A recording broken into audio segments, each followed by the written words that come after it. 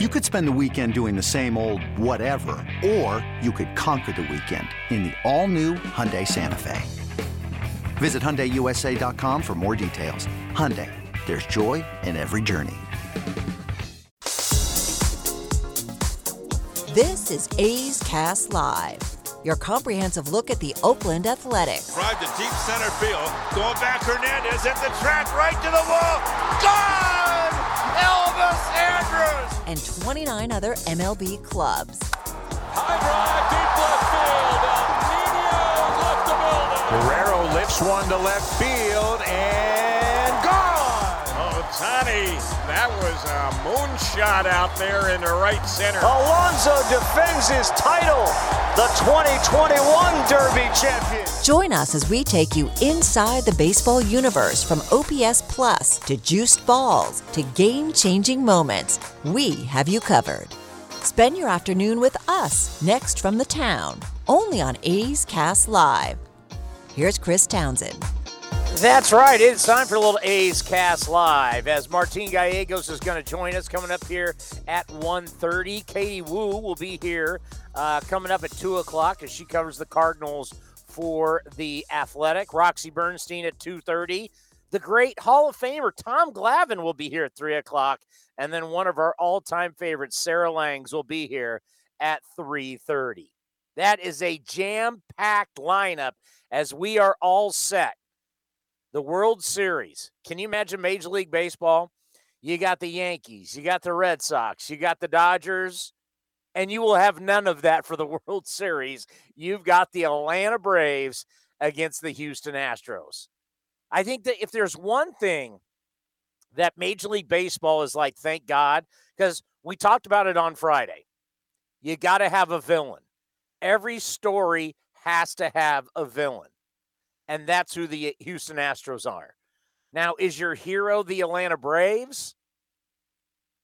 Well, I don't know if they don't even move their own needle in their own market, as Georgia football is bigger than the Atlanta Braves at this time of the year. But you got the Atlanta Braves in the World Series for the first time since 1999. Where were all of you in 1999? That's when they were on that historic streak of winning 14 straight divisions.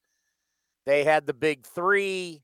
They had Chipper Jones, Andrew Jones. They had a terrific ball club. But now our friends, who we openly rooted for.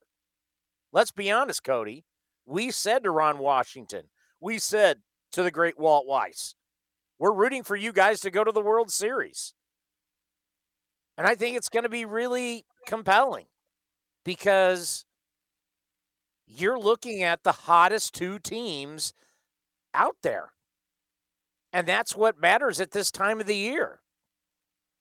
How many people in the Bay Area said, whoever wins Dodgers-Giants, that they now become the favorite? And yours truly said, I'm not buying it. The hottest teams win at this time of the year. And Cody, who's the hottest team in the National League? I think we know the answer. The Braves, again, I'm gonna give a pat on the back to Alex Antopoulos for what he did at the deadline. He replaced Ronald Acuna Jr. with not one, not two, not three, but four different outfielders in Jocktober, Eddie Rosario, who's just as hot as Yordan Alvarez is, who out-hit the Red Sox the final two games of the series in the ALCS. He went out and got Jorge Soler, and they got Adam Duvall, who led the National League in RBI. Like, that's really good general managing by Alex Antopoulos and what he was able to do for the Braves. They remade their entire outfield. They lost their best starting pitcher to start the year, Mike Soroka, again to a torn Achilles. That's now twice that the Canadian starting pitcher has torn his Achilles. So they were without their ace again this year. And here they are in the World Series for the first time since 1999, when they won 103 games, and Walt Weiss was their starting shortstop for that team back in 1999. So here we are, full circle. That was a long. How old were you in 1999? Well, that World Series would have been before my birthday, so I would have been 10. I would have turned 11 a few days after the World Series probably ended. Hell, I didn't get married till 2001. I was living in an apartment with buddies back in 1999. When you think how long ago that was. Do you want to hear this real quick? Here's this Braves roster in 1999. Eddie Perez was their catcher. Ryan Klesko, first baseman. Mariners legend Brett Boone, second baseman. Shortstop Walt Weiss. Third baseman, some guy named Chipper Jones. Left fielder Gerald Williams. Center fielder Andrew Jones. Right fielder Brian Jordan. On the bench, Javi Lopez. Ozzie Guillen on the bench. And then here's our starting. Oh, D-Row on the bench as well. Here's our starting. Here's some of their starting pitchers that they had back in '99. Friend of the program and coming on at 3:00, Tom Glavine, Kevin Millwood, my favorite pitcher of all time, Greg Maddux, John Smoltz, friend of the program, and Odalis Perez was also one. And then some of the relievers, John Rocker, who was their closer. Was Mark Wohlers on that team? Let's see. Or is he already gone by then? He was on the team. He pitched in only 2 games, though, and he had a 27 ERA. I mean, this is what I said. I said, you don't want the hottest team in baseball. And that's who the Braves are.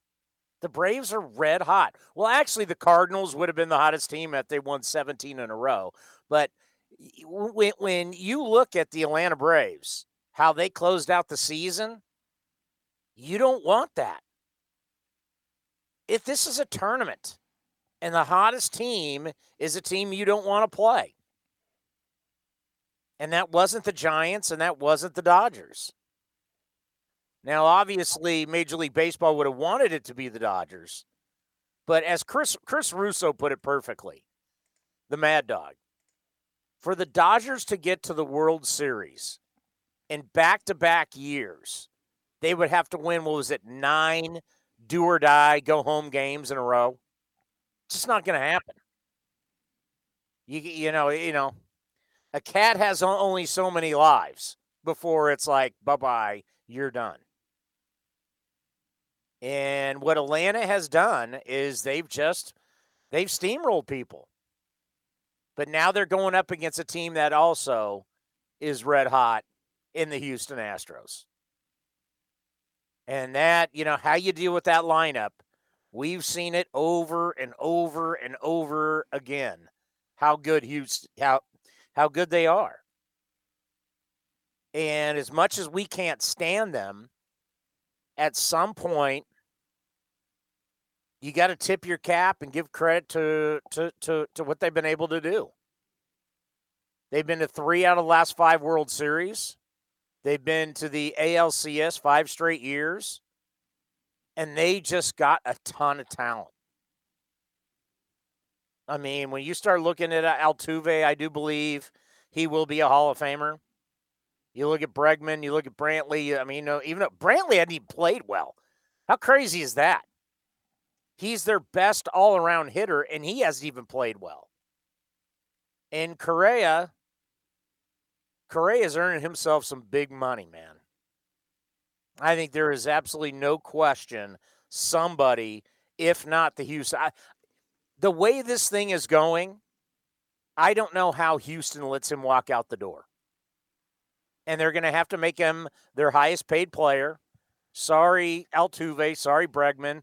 We're going to have to give this guy a lot of money. He's younger than you are. He's dynamic. And he really is the toughness that is the Houston Astros. I don't like him, but I respect him. He's that guy that's willing to stand up. He's that guy that after all that, the bombs have gone off, right? The fire's behind him, the smoke's behind him, and he's willing to stand up there and go, I don't care what you think, I'm here to win.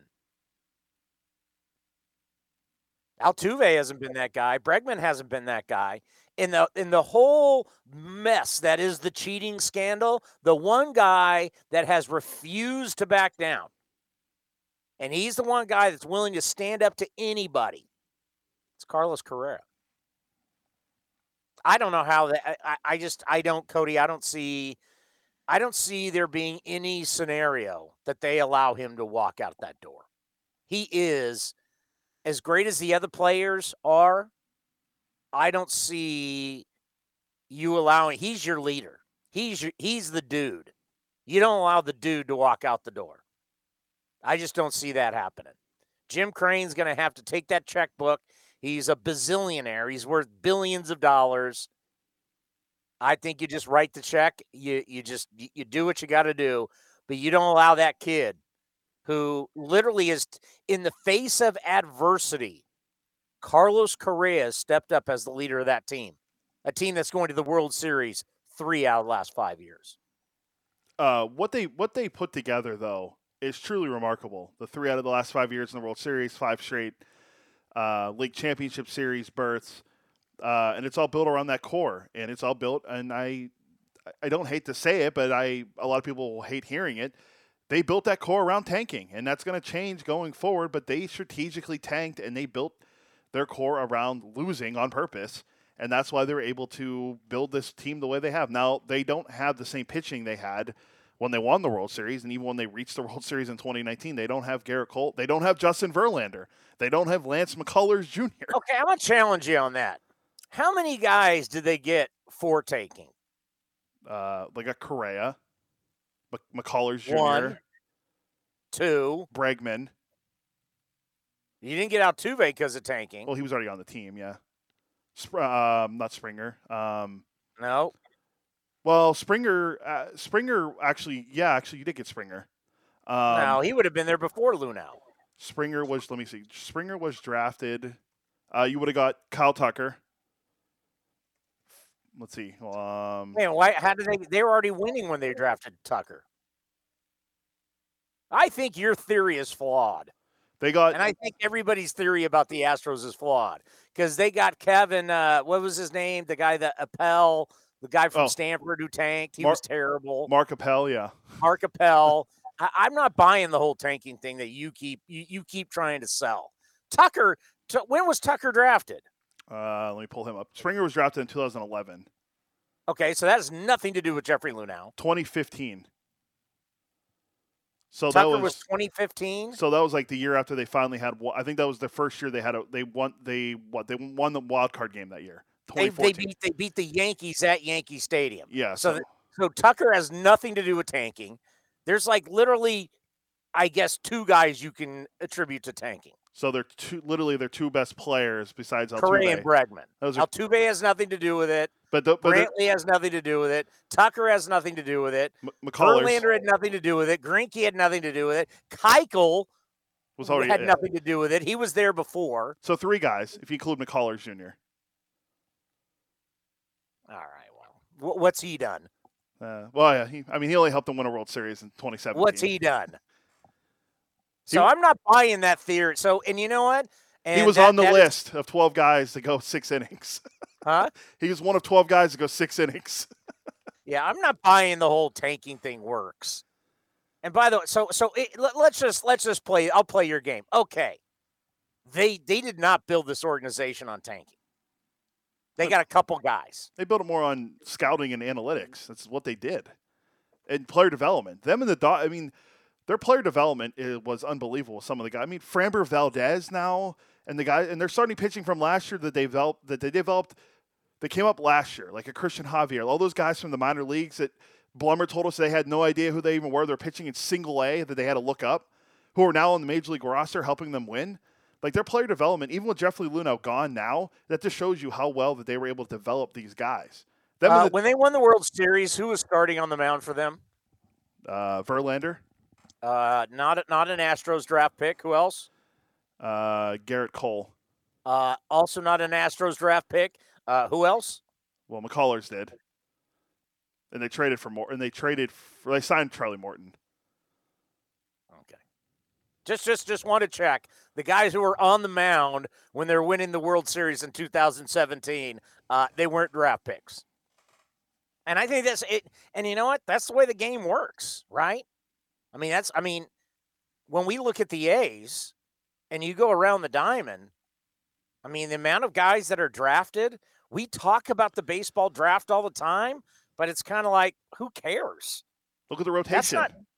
These aren't the guys. The guys you draft, for the most part, are not going to be the guys that are on your roster. I mean, it's great that we have the Mats, but if you start going around, Ramon Laureano, Stephen Piscotty, Mark Canna, Elvis, Jed. I mean, you start going around the right. I mean, okay, I'll give you Sean Murphy, but for the most part, look at the rotation. Our rotation led Major League Baseball in innings pitched. Factor fiction.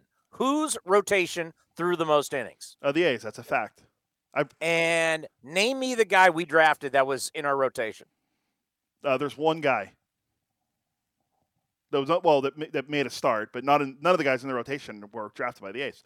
They were all guys. Cole Irvin wasn't drafted by the A's? No, remember I brought this up. We brought this up with David Forrest. Every guy that made a start this year for the A's, with the exception of Dalton Jeffries, was acquired via a trade. Sean Manai wasn't drafted by the A's? You're telling me Chris Bassett? Bassey wasn't acquired. Bassey? Who else are we forgetting? Mike Fiers. Frankie Montas. Mike Fiers. Jesus Luzardo. I mean, you start looking around the rotation, and you start looking, and that's and probably the skill that is so important for front offices is how do you judge other people's talent? Because that I mean, wouldn't you say that is a big key? Because at that point, guys are now professionals. You know, it's one thing when you're scouting amateurs and they're not getting paid yet, and you have no idea what they're going to be like. But when you start looking into other people's organizations and looking for talent, which the A's have been very good at, you're now looking at guys who are pros. And you're evaluating guys who are actually playing against, let's face it, the minor leagues is still the best players in the world. So you're now looking at guys who are competing as professionals. And it's one of the things the A's really do well is looking at talent in other people's organization. I mean, the starting pitchers are the best example of that. And I remember when I brought that up with David Force when we asked him about it down on the field, because this was like right around the trade deadline or maybe after. Oh, no, it was when the Giants were down, because I mentioned to him about how every single guy in the Giants rotation, except for Logan Webb, was acquired via free agency by the Giants. And it brings back that whole idea of player development and how everyone goes, well, you need to build your team through the draft. The two teams in the Bay Area don't do that. Like if you look around both teams, the Giants are finding undervalued guys, just like the A's did 20 years ago with Moneyball. They're finding undervalued guys and putting them in their lineup and they're winning games. It's the same thing that the A's did 20 years ago and they're still doing now. The Dodgers are doing that. You think they newsflash, the Dodgers did not draft Chris Taylor. They got him from the Mariners. The Astros didn't draft Yordan Alvarez. They got him from the Dodgers. You're saying the Dodgers didn't draft Mookie Betts? Yeah, I don't think the Dodgers were. Now they're Max Muncy couldn't hit with the A's, and then became an all-star with the Dodgers. Justin Turner, out of Cal State Fullerton, was he drafted by the Dodgers? The guy had like 5 career home runs before he went to the Dodgers. Look at him now; he hits like 25 plus every year. Like the Dodgers are another team that are really good at finding other teams' talent and making them better through their player development situations. The Astros have done that too. Yordan Alvarez is a guy. A lot of the relievers are guys like that the Astros own. They made Ryan Presley into a guy like that. Yordan Alvarez was a guy that no one even knew who he was. Who was telling us that story? Was it Sparksy? Yeah, because Steve Sparks said that the Astros called. The Astros wanted Yordan Alvarez. The Dodgers thought they were asking about a pitcher. And they went, no, we want the hitter. And they went, oh, okay, yeah. Go ahead, have this guy. Like he was an afterthought. And look where he is now. Think about that. The Dodgers are a pretty sharp organization. Let's be honest. They pour a lot of money into analytics. They've been very, very successful. And they had a guy in their organization that essentially was an afterthought that they just handed over to the Astros. And he now is a guy that, is going to be a thorn on our side for years to come. Think about that. The Dodgers thought they wanted a pitcher like Alvarez. Who's the hitter Alvarez? They didn't even know their own guy. It's unbelievable, the story. Yeah, traded for Josh Fields, a hard-throwing reliever back in the day. What was that, like 5 years ago when they acquired him. That's how they got him. Like that, you see those stories a lot. Like, okay, a really good example was in the Braves series. Tyler Matzik was a guy that was a top prospect for the Colorado Rockies. I remember him back in the day because he was always one of those top 100 prospects with the Rockies, and you're like, oh, he's pitching at Coors Field. Is he really going to be that good? He was out of baseball a couple of years later because, they're pitching for the Rockies, you're either hit or miss. And then here he is with the Braves becoming a shutdown left-handed reliever, one of the best in baseball, and we saw what he did in Game 6 against the Dodgers. It's an incredible story. Like, teams find other players from other systems and make them better. And it's just that's what these teams do that are in the playoffs continuously every single year. Now, there is one stat that I found interesting that ESPN Radio had. I don't know if you saw this on the playbook before. Since the wild card era started in 1995, only 7 times has the team to finish with the best overall record went on to win the World Series. Well, we know that this year the Giants had 107 wins, and they're not winning the World Series. Only 7 times since 1995, the team to finish with the best overall record has won the World Series. And how many times was that the Yankees? Would have been 98. 98, yeah. 99. 2000, probably. I mean, best record. How many teams with the best record? Like, if we're talking 1995, who won it? What the Braves won in 95, right? Yes. Did they have the best record? Let me look. MLB standings. 2018, the Red Sox had the best overall record. They won the World Series that year. What about the Phillies when they won? That would have been like 2000, I want to say 8. 2008, yeah. They beat the Yankees won in 09. Yeah, they beat the Devil Rays. The Rays, sorry. I can tell you this, all 3 times the Giants won, they didn't have the best record in baseball. Atlanta did not have the best record in 1995. The Cleveland Indians had the best record in 95. Let's see. 96 was the Yankees. The Yankees in 96 didn't have the best record. The Indians did again. I can tell you the Marlins didn't have the best record in 97. No, they were a wild card team. 99, when the Braves went to the World Series and lost to the Yankees had 98 wins. The Braves had 103, so nope, he wasn't the Yankees that year. What year? 98? 99. Yeah, look at 98. That's the Yankees. Oh no, it was definitely the Yankees because they had 114 wins that year. Yeah, they I guarantee you that year. 2000, the Yankees won 87 games. They didn't have the highest. The highest win total that year was the Giants with 97. D-backs in 01. The D-backs won 92 games that year. Nope, they didn't have the highest. It was actually the Yankees that year. 02 was the first time we saw 2 wild card teams. That would be the Angels and the Giants. Yeah, so that's out. And then 03 would have been what, the Marlins again? Yeah, over the Yankees. So they were a wild card team. Yeah, so that one's out. 04 was the Red Sox, and they were a wild card team too. So that one's out. Greatest stolen base in the history of the game. 2005 was the Chi Sox? Yeah, they didn't have the best record. The Cardinals actually did. 2006 was the Cardinals. And the Cardinals record that year, they were 83. They had 83 wins, so they didn't have the best record. Right, they weren't a very good team. But Tony La Russa. 07, the best record in baseball belonged to the Boston Red Sox, and the Boston Red Sox won the World Series. 08 was the Phillies. Let's see, this is the one you brought up. The Phillies that year won 92 games. Nope, they didn't have the best record. Actually, the Los Angeles Angels of Anaheim had the best record. That was K-Rod's 62 save season. Yankees in 09 had 103 wins. They had the best record. So this is interesting now. So, yeah, none of the Giants won because they didn't have the best record. None of the Giants. So who won in 11? Cardinals. Cardinals were a wild card team, so it wasn't them. 13 was go to 13, which was Boston. Boston that year won 97 games. They tied for the best record. They had 97 wins with St. Louis. So I guess that counts. So now Boston's done it twice now.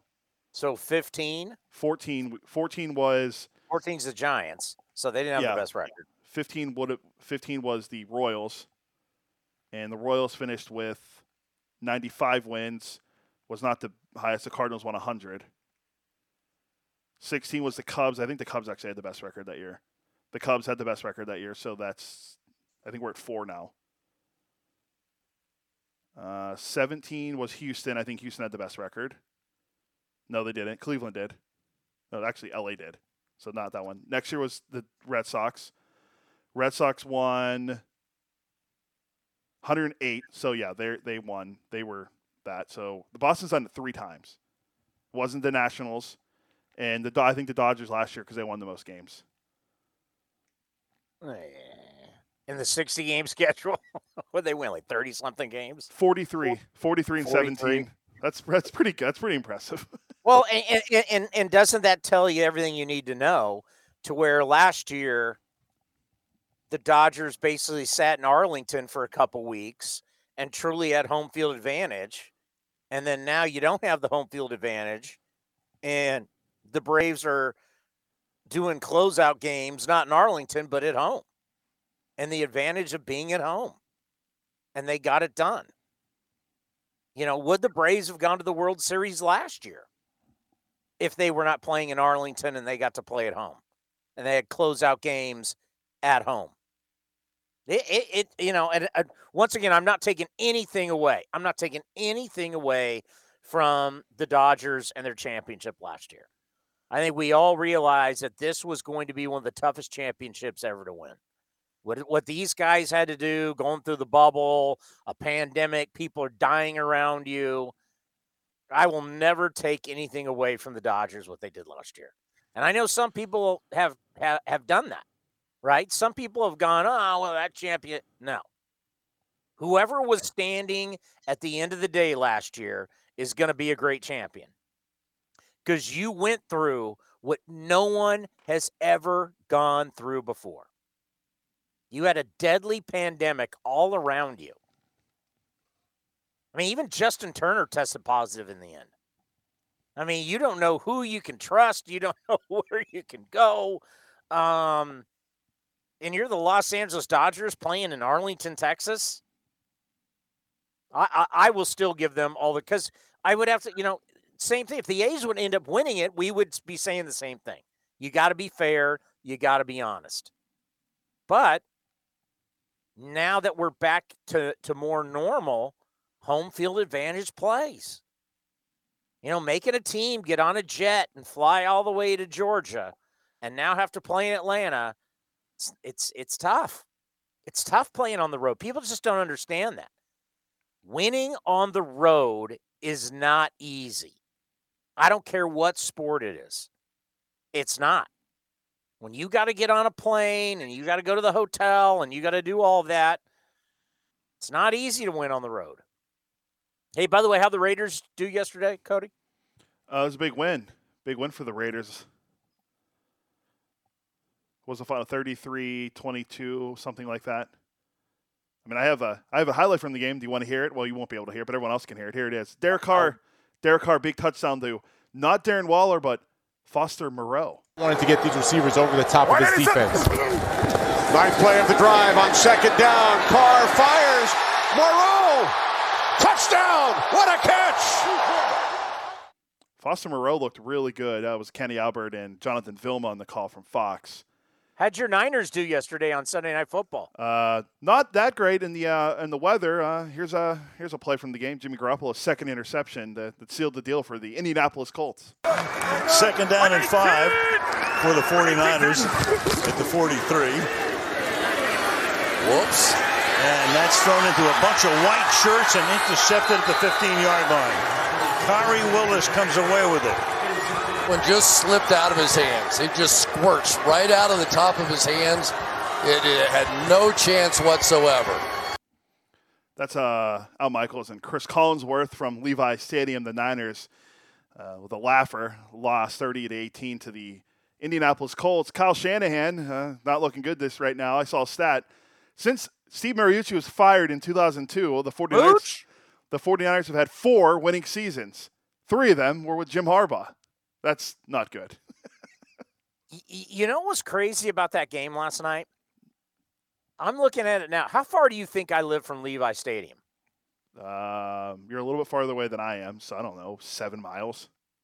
I'm looking at it right now. I am 8.3 miles from Levi Stadium. That's a good guess. Okay?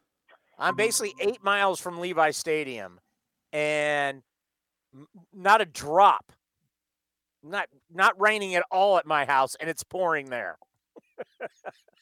I was like, it's pouring rain. I'm like, are you serious? I'm 8 miles from Levi Stadium and not a drop at my house. Martin Gallegos joins us here on A's Cast Live. How you doing, my man? What's up, Townsend? Good to see you. Just, relaxing. Just got back from some ALCS coverage and, just kind of taking a break here before the World Series. I guess just watch that, from home, but doing good, man. We know you're covering that, and it's just like Boston had a good run, but did you just get the sense at some point they don't have the talent the Astros have? Yeah, I mean, I think going into it, I expected kind of the Astros to get it rolling and kind of steamroll them, but then, after Boston had that crazy stretch there with the grand slams and all that, you kind of got the feeling that with the series going back to Boston, to Fenway, the fans are crazy over there. You thought maybe Boston can pull it off. But I think in the end, the Astros just showed that their offense is just so high powered. I mean, I think this is going to go down as one of the, when you look back, this is one of the best offenses, ever put together. I mean, there's just so much firepower there. It's scary to navigate through that lineup. It's you get one guy out, the next guy comes up and is able to, do some damage. So yeah, I think it all played out in the end, the way I saw it, Houston just being too much for them. We were talking about it earlier today on the show about Carlos Correa and how, with the firestorm that has been around the Houston Astros, there was one guy that stood up and said, you know what, I don't care, and I'm coming to play. I'm a baller, and I'm not worried what any of you think. And he really has become the leader of that team. I don't know. Everybody talks about free agency. You tell me, you were around it. I just don't see how they're going to allow that guy to walk out the door. Well, yeah, it definitely would be a bad look. But I mean, the thing is, he's going to be in such high demand. I mean, between the season that he had and the regular season, I mean, he's going to probably be top 5 MVP.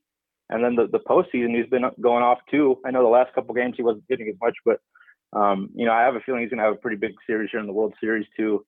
But I mean, there's going to be so much. I mean, I know the Yankees are probably going to be a team high on them, and we all know the money that they have to spend. And based on what I've heard from the Astros, it seems like they're not really that keen on giving anybody, a long-term deal in terms of years. They might be willing to match in terms of salary on a lower deal. But if he's looking for like a 6-7 year deal somewhere, I don't know if Houston's going to be willing to offer that to him. So I mean, if the Yankees or somebody else comes in with a longer-term deal, you might see him leave, and obviously that would be a big blow for them and kind of open up the AL West a little bit more, because I think he's a huge part of what they do. I mean, I know they still have talent all around, but like you said, he is the team leader on here, and it's evident, based on how his teammates talk about him and his coaches and everything. He truly is kind of the heart and soul of that team there. And if he were to leave, I think it's a tough. It's kind of like with Marcus Semien with the A's. It's kind of tough to replace a guy like that, not just on the field, but in the clubhouse as well. Yeah, as an A's guy, I'd love to see him leave. And I'd love to see him go to the National League. I mean, just get him out of here. I don't want to deal with that guy anymore. Yeah, no, I mean, you're certainly right. From an AL West perspective, I'm sure every team would love to see him leave the division. I mean, even if just out of the division, got to play him so many times a year. I mean, it's going to be, I think, awfully nice for a lot of other teams surrounding them. You just did a breakdown of the roster for MLB.com. It's a great read. Do you really think there's going to be any surprises this offseason with the A's, or pretty much what we saw from a roster standpoint last year will be pretty much what we'll see in 2022? I mean, pretty much. I mean, you look at the free agents that are impending, and I don't know how many guys they're going to go after and try to re-sign. I mean, I look at Mark Canha as a guy who maybe you can try to get back on a somewhat of a hometown deal. I know he loves playing here, and I know that he would love to come back. I'm not sure what the interest. I'm sure there's going to be teams interested in him. I mean, he's a versatile guy, and the on base percentage and all that. He's definitely a valuable piece. So I think the A's may have some competition there for him. But I look at him as a guy who maybe comes back, maybe not. But obviously, I mean, the guys that got the deadline, Marte, Gomes, and Harrison. It's tough to see any of those guys returning. I mean, those guys performed so well that they're probably going to go elsewhere. In Gomes' situation, he's probably going to go somewhere where he can get more playing time. Marte made himself obviously a whole bunch of money. Harrison, I think, made himself a lot of money as well too. And then you look at the bullpen. I mean, I think if there's one guy that they would maybe try to bring back, it's probably Yusmeiro Petit. I mean, he's obviously been the favorite here for a long time with Bob Melvin's and a trusted option. But the rest of the guys on the free agent list, I think you probably see them walk as well. So, there's going to be some holes. There's going to be some holes that they're going to have to address. The rotation seems like it could be pretty still well intact. And on the position side, obviously the outfield, if Canna leaves, you got to see if you could fill that from within. Seth Brown obviously jumps out as a spot to kind of take over in a full-time role next year. He did really well this last season as a kind of a part-time role. But yeah, not any huge surprises that I'm expecting as of this point. Yeah, and the one that's going to be really interesting, and I feel bad for him, is Starling Marte. I mean, this is like, the last 2 years are truly the worst 2 years maybe in our lifetime to be a free agent. Obviously, COVID last year with the shortened season. This year, still dealing with COVID, still dealing with a lack of attendance, and now you're dealing with a CBA that's up. And a lot of people think there's not going to be really any deals that happen before the CBA is done. And Starling, just the way he played, I appreciated the way he played for us, and to watch him, don't you feel bad? Like this is not a great time to be a free agent. No, it's not. It's not. But he might be one of the guys who maybe, I think the true, the guys who are considered, top tier free agents, I still think, they won't have too much of a hard time. I think it's going to be more like kind of the middling guys, who are going to really feel the impact of that. I mean, it's going to be tough for those guys because usually they'd have a, guaranteed, locked up deal pretty early on in the off season. And those guys might, depending on, I mean, we don't even know what's going to happen, the CBA and all that. I mean, that's still all up in the air, but assuming they reach a deal or whatever, you could be looking at, going to spring training without a contract. But, I think Starling has kind of developed, to the point where he's looked at as a top tier guy. I mean, he might not get a long-term deal in terms of years, but he's going to get paid a lot of money by somebody. And I think he's definitely going to be valued around the league. So, it is obviously not ideal as opposed to if he did this like a couple of years ago, then I mean, it'd be a no-brainer, but I still think he's going to be pretty, secured in terms of, getting plenty of, interest from other teams and being able to kind of pick out, where he wants to play at. I'm sure there's going to be still, no shortage of offers out there for him on the table. The thing about this CBA, which I find fascinating, is the fact that the owners have thrown out the floor. Now, we always know that everybody wants a ceiling. Everybody wants some type of almost like a salary cap, and baseball has that with their different versions of the luxury tax. But the fact that the owners threw out having a floor, you don't throw that out and then take it back. So I know that is going to be there at some point. I don't know if it's the first year, second year, third year, whatever it is. Major League Baseball teams are going to have to spend X amount of money or they're going to get penalized. And that makes me think, if the A's all of a sudden are told, hey, you have to spend at least $100 million, why not try and bring Starling back? If the floor is introduced, do you think there's a chance Marte stays with the A's?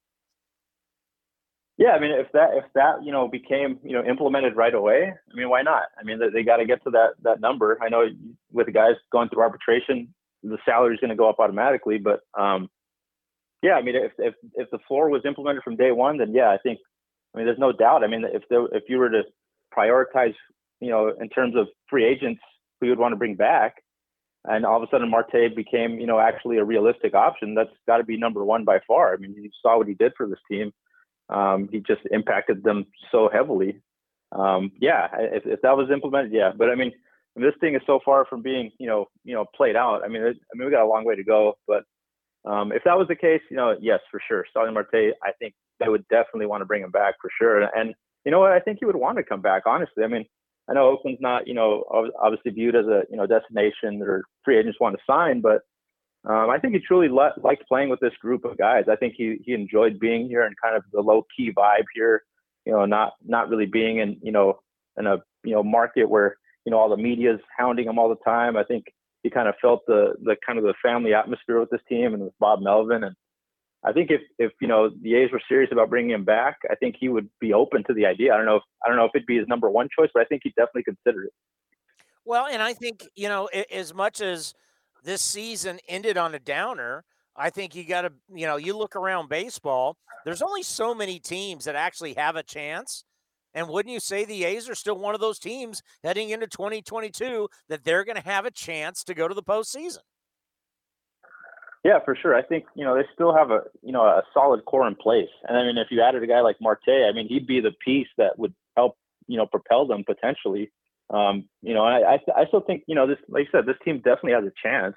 They kind of, fell apart there at the last month of the season, but I mean, they were in contention and even still in the race for the wild card until the last, few days until they were officially eliminated. I know it's kind of a long shot by the last week of the season, but I mean, this season was so weird too. I mean, you look at the 60-game season and you think that was weird, but also this season was kind of weird too for teams with especially young pitchers. I mean, you saw, every team kind of deal with pitchers kind of fall apart, run out of gas, and you even saw it into the postseason. Guys just weren't consistent. I think next year, this team has really good pitching. The A's have really good young pitching. I think a lot of them just kind of fell into that rut where, they were overworked and kind of weren't used to this workload anymore. I think next year you kind of see a little bit more of a return to normalcy in terms of them being able to handle a full workload of pitching. I'm sure obviously, the bullpen is something that they'll try to address. They're going to have to address, because they got so many guys leaving. But in terms of starting rotation, I mean, you got to have a good starting rotation to get through a regular season with a chance to make the playoffs. You got to have, 5 pretty good starters. And I think the A's will have that. I think they had that last year. There's a couple of guys ran out of gas towards the end, but I think you'll see them start to kind of gain a little bit more durability coming into next season for sure. Ken Rosenthal, John Heyman, these guys floating that whole Mets and Billy Bean thing out there. As I said on this show, it's not happening.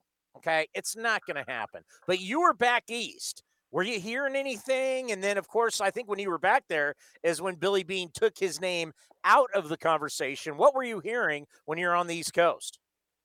Yeah, no, I got out there and people were kind of asking me, are you watching? Do you have to keep a close eye on the whole Billy Bean situation? But I mean, I told them, I don't think it's that realistic of a possibility. I mean, I know the rumors were out there and they were kind of, it seemed like they were trying to push it to gain a little bit more momentum, but I never really bought into it. And then talking to Billy after the season as well, you really got the vibe that it wasn't something that really interested him. I mean, he's got such a good situation here. I mean, why go to a place, especially in New York? I mean, it seems like that organization has just gotten even more crazy since, the new ownership took over. And why, leave a good spot here where you got part of ownership already, and you can basically stay here as long as you want. I mean, you don't got to worry about getting fired over here. I mean, you're constantly winning, building teams that nobody expects to go anywhere into contenders. To me, it never made any sense to me. I know, it's New York and whatever, but, Billy's, been around here for so long that I think, unless it's like ideal for him, I don't see him ever leaving. I mean, he's got free reign here until he decides he just doesn't want to do this anymore. Yeah, thank you. I said that, and we had Billy on the program for about 40-something minutes, and I've known Billy since the 90s. And Billy has always said, I want to be able to go to Starbucks, get my coffee, hang out, and no one messes with me. There's no way he's going. I can see Billy at some point moving on from the organization from a standpoint if he wants to run soccer teams or whatever, politics or what. I don't see Billy going to another team to do the exact same job. Like, why would you do that? And why would you go? Like, I can't imagine Billy going to some place where he's going to be micromanaged by a billionaire owner. That's not going to happen. No, exactly. I mean, especially like I said, in New York. I mean, he would probably be the subject of tweets like every day. Having to talk to media, after every loss and talking about contracts with guys. Here in Oakland, we talk to him, maybe once a month or something. We kind of, as David Force, kind of handle all the day-to-day stuff. We're able to get Billy whenever we need to, but over there, it'd be definitely a lot more demanding. Like you said, you wouldn't be able to walk down the street and not immediately kind of be harassed by people, asking about the team and stuff. Whereas here, he can keep it a lot more low key. And I think he enjoys it like that. I mean, it's kind of, it fits him really well, especially his personality kind of laid back with this team. I mean, it's just a perfect match for him. Like you said, the only way I see him ever leaving is like the soccer venture or something like that, like we heard, a couple years back where it was possible that he might leave the organization. I think that was a little bit more of a substantiated rumor. I think we took that one a little bit more seriously, whereas, we know this has kind of been something that he's been interested in the past. And, maybe he has something coming together where it's time for him to leave the organization. But in terms of leaving for another team, within baseball, I just, it's hard for me to see it happening at this point in his career. Maybe, a few years back, maybe, a decade ago, but not now. Now I think he's just at the point where it's just, when he's done with the A's, he's just done with baseball, I think.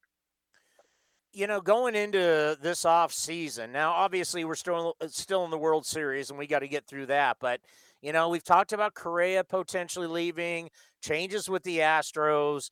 Angels still have no pitching. I mean, who knows what they're going to do with their pitching staff. Rangers are bad. Will the Mariners be as good as they were next year as they were this year? Do they overachieve? Just, going into the offseason, how do you see the American League West? Yeah, well, I think, even if Correa leaves, obviously the Astros still, I still look at them as probably, they should be considered the favorite. They are the division champs. And they seem to always find a way to kind of fill in for guys who leave, especially pitching wise. I mean, I thought going into this year, I thought this was the year the Astros kind of decline and the A's take over in the division. And it started out that way a little bit, but then the Astros caught heat again and they just got good again. And guys like Luis Garcia, Framber Valdez kind of stepped up in the rotation. I thought the rotation was going to take a big hit, especially not having Verlander anymore, but it seemed like it was anything but. So until they officially, kind of fall off, I got to give them the edge there as the number one team. But I mean, I look at the A's and Mariners and they're kind of next up in line. And I think the Mariners, are a team on the rise. They've got a really good farm system with, even more guys who are probably going to come up next year and be able to contribute. And they probably will make some moves in free agency as well. They do have some free agents leaving, guys like Kyle Seager, but I'm sure they're going to try to, they've got, a team that's, kind of willing to spend money and are probably going to look after somebody to kind of replace them. So that'll be an interesting team to watch. But I mean, the A's aren't too far off from there. I mean, losing 13 in a row to a team like the A's did to the Mariners, that doesn't happen every year. I mean, that's just insane. I still am mind boggled by how that even happened this year. But I think, usually within the division, teams are a little bit more competitive. I think you'll see the A's be a little bit more competitive with Seattle than they were this past season. So I think the A's and Mariners could kind of be battling for that spot there, to kind of try to challenge the Astros. And then obviously you look at the Angels. I mean, it's hard for me to kind of take the Angels serious just because, I mean, their pitching is always a mess. And then until they prove otherwise, I think their pitching is always going to be a mess. It doesn't matter how many bats they add. I mean, I've already seen rumors about them, possibly adding another bat this year, like maybe even being in, contention for like Carlos Correa or Corey Seager, where, you would think they would go after, a big name pitcher to kind of have a true ace, but, I don't know about that. And the Rangers are still, obviously, I think a couple years away. They're still, barely starting to rebuild. So I think they'll kind of be at the bottom there as well. So, I mean, the A's and Mariners kind of competing. I think one of those teams could definitely be a wild card, or, if they add some pieces, maybe even challenge the Astros. But I think it's kind of a three-team deal here, at least from where it stands right now. So let's end on this. Are you doing anything for the World Series, or are you now into off-season mode? Kind of an off-season mode. I mean, I'll still be writing. I'll obviously be writing here and there. I'll be writing some stuff about once or twice a week, just A's stuff. Taking some inboxes or just doing kind of reviews for next season. But get a little bit of time to relax here, so it's nice. So I'm assuming you're planning this big feature to promote A's Cast and A's Cast Live, right, on MLB.com? Oh yeah, big profile on Townie and Cody coming soon. Be ready for it. All right, buddy. You be well. We'll be in touch. All right, Townie. Good talking to you. See you later. Martin Gallegos from MLB.com. Did you really just to let you guys know, Cody and I can see each other. Did you just say Trevor Story to the Angels? Are you serious? I already saw an article from our friend Mark Feinsand from MLB.com. He linked Trevor Story as the guy that could be going to the Angels. You're telling me that the Angels are going to pitch? You're telling me the Angels are going to add another bat, and who's pitching for them? Oh my God! You're going to throw out Alex Cobb on opening day? Oh my God! Because Ohtani's going to be the opening day starter, but he's going to get pushed back because he got hit by a foul pitch in batting practice. Oh, yeah, Ohtani, opening day starter, but we're going to Actually, he's not going to pitch opening day. It will be 2 weeks till we see him. Okay, go ahead. Sign another bat. Great. Like the Angels, like what? How do you have all that money and you have no pitching? You have no pitching. I mean, none. Well, I mean, they did draft 20 pitchers this year in the draft. 20 rounds, 20 pitchers. We'll see if they hit on any of them.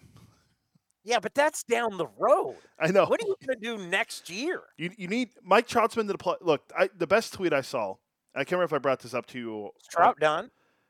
Well, he's not done yet, but best tweet I saw on Friday. I think I brought it up to my buddies that I went to the Cal game with. If you're an Angels fan, the Angels have to be so upset that Albert Pujols has played more playoff games in a Dodgers uniform under his Angels contract than he did as an Angel. That seriously is one of the greatest. You told me that, okay, right? Yeah, okay. Then I brought it up on Friday. I couldn't remember if I brought it up or not. That's Albert so good. Pujols played more playoff games as a Dodger than as an Angel. And the Angels are still paying him. Oh, my God. That is so good. That is so good. I was waiting till we came on. There's two things that happened over this weekend. And by the way, the fact that Albert Pujols is not done. No. And the fact that you're going to have all these National League teams have to start searching for a DH. I could see somebody being like, you know what? Why not? You sign him for nothing. He doesn't need the money. He's made, $300 million in his career. Albert Pujols loves to play baseball. He's not done yet. Would you be shocked? I don't know if I told you this or somebody else. Would you be shocked if the A's signed Albert Pujols? Seeing that I've seen Kendrys Morales, Mike Piazza. Totally. Think about the big hurt. You think about Nomar. Would you? They brought back Chris Davis, for God's sakes. That guy can't hit a lick. Are you? I mean, if Albert Pujols would sign for $2 million, you don't. I mean, I could totally see him as an Oakland A. Now the A's need left-handed bats. Let's be honest, they're right-handed heavy. But if you could get Albert Pujols on dirt cheap, I could totally see him being an Oakland A. Just having his presence in the clubhouse would be awesome. Can you imagine him walking through that door? How cool that would be, to have, for us, A's Cast Live, bringing out Albert Pujols to our set during the season. How cool that would be. And what that would be, no offense, Matt Chapman, but we got a new leader in the clubhouse. Well, one, it'd be awesome because you're actually talking to a first ballot, lock Hall of Famer. There's no question about it.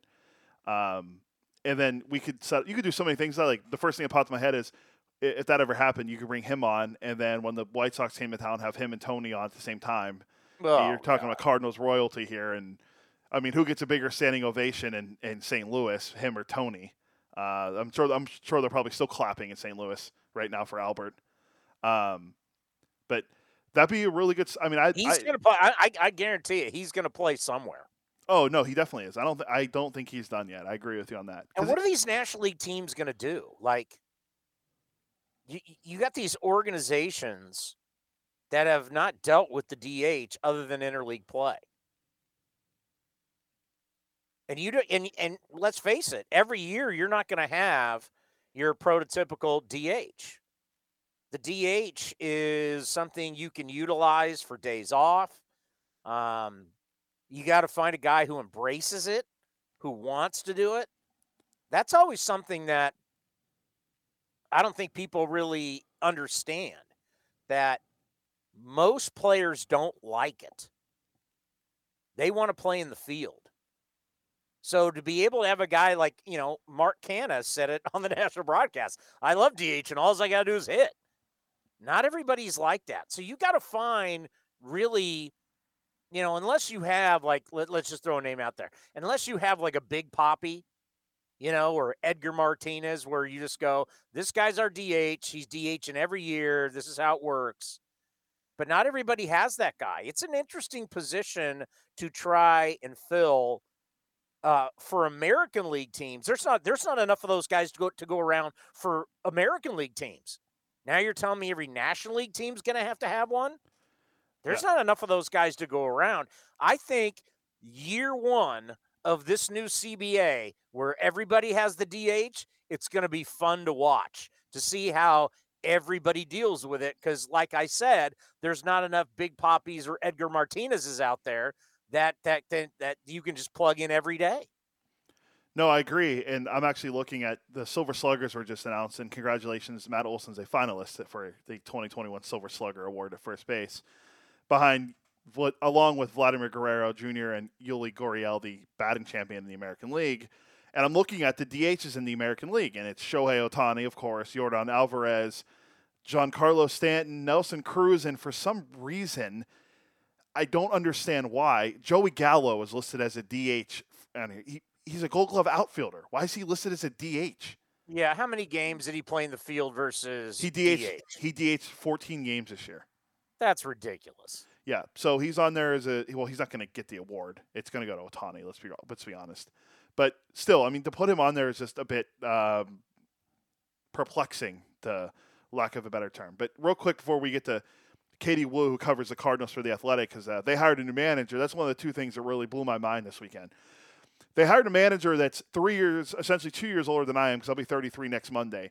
They hired a manager that's essentially 2 years older than I am, and he's going to be leading a team that has 8 players that are older than him on the roster, which good for him. I mean, that's a great job to have. They drafted him out of college, and he was a minor league manager when he was like 26. This is Ollie Marmol is the new manager. He was the bench coach the past 2 years under Mike Schilt.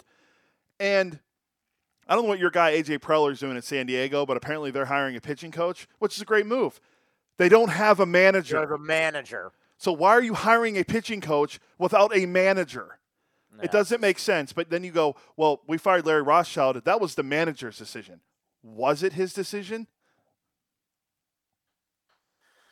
Sometimes you look around, you think these guys are smarter than you are, and then you look at their decisions and you realize, maybe not. Coming up next, we're heading to St. Louis right here on A's Cast Live. Hey, Rob Bradford here. You guys know I'm always up for a good MVP story, and one of the best stories is Wasabi Technology. Wasabi is the world's hottest cloud storage company, and it's become the go-to provider for professional and collegiate sports teams, including 20 Major League Baseball teams like the Red Sox and NHL teams like the Bruins and Vancouver Canucks. Even the Liverpool Football Club is getting in on the Wasabi action. So, why is Wasabi the MVP? Well, Wasabi was purpose-built to free businesses from skyrocketing storage costs and unpredictable transaction fees that the Amazons of the world are charging. In fact, Wasabi is up to 80% less than those hyperscalers and doesn't charge a cent for businesses to access their data. From Wasabi's AI-enabled intelligent media storage, Wasabi Air, to the industry's only cloud storage service with triple protection against cyber criminals, data deletion, and ransomware, Wasabi's taken the lead in driving innovation in data storage and helping sports teams to unleash the power of their data. Wasabi, another Boston-based championship team. This is Chris Townsend for my favorite golf course in the Bay Area, Cinnabar Hills Golf Club. Tucked in the beautiful hills of San Jose, Cinnabar Hills offers the finest 27 holes of championship golf in Silicon Valley. Come see the amazing new renovated clubhouse and restaurant, plus patio dining with the most breathtaking views. Cinnabar Hills is far more than a golf course, one of the premier places in the Bay Area to host weddings and any type of events. There's no golf experience like Cinnabar Hills Golf Club. Go to CinnabarHills.com. That's CinnabarHills.com. A's Cast Live continues from the East Bay. Here's Chris Townsend. Can you imagine driving down Hagenberger and you're heading to the airport and you're sitting there at the stoplight and Dennis Eckersley's running by? In coach's shorts. In coach's shorts. Now, I did ask Eck, the Hall of Famer, recently here on A's Cast Live. Did he go? Is he rolling shirtless? He said no. But can you imagine just, hey, is that Dennis Eckersley running down Hagenberger? It's a sight to see. I'll tell you that. Yeah, Katie's going to join us here coming up here in moments. And what is going on in St. Louis? Katie, welcome to A's Cast Live. Chris Downs with the A's. How are you? Hey, Chris, how are you? Thanks so much for having me on. Well, I got to tell you, Cardinals making some interesting moves. I mean, you got a manager that all he does is win, and now you're hiring a young guy. Just what has it been like in Cardinal world? It has been an absolute whirlwind. Everyone has been telling me enjoy the off season, enjoy some time off, and I'm wondering if that's actually going to happen this year because it does not feel like it will. Well, it's just it really is shocking when you have that kind of success and you move on from a manager that's given you so much. Just how shocked were you that they're making the move? I was completely stunned. This was a move that I don't think anybody was expecting, from players to people within the organization to the industry. It seems after the season, after the Cardinals lost in the wild card game, that Mike Shildt was still the guy that was going to be at the helm, that was their leader. He had all the respect in the clubhouse, had all the respect of Yadier Molina and Adam Wainwright, Paul Goldschmidt, Nolan Arenado, the core guys. And he seemed to be the guy that was going to take them forward. I mean, 3 postseason appearances in his 3 full-time managerial year or seasons.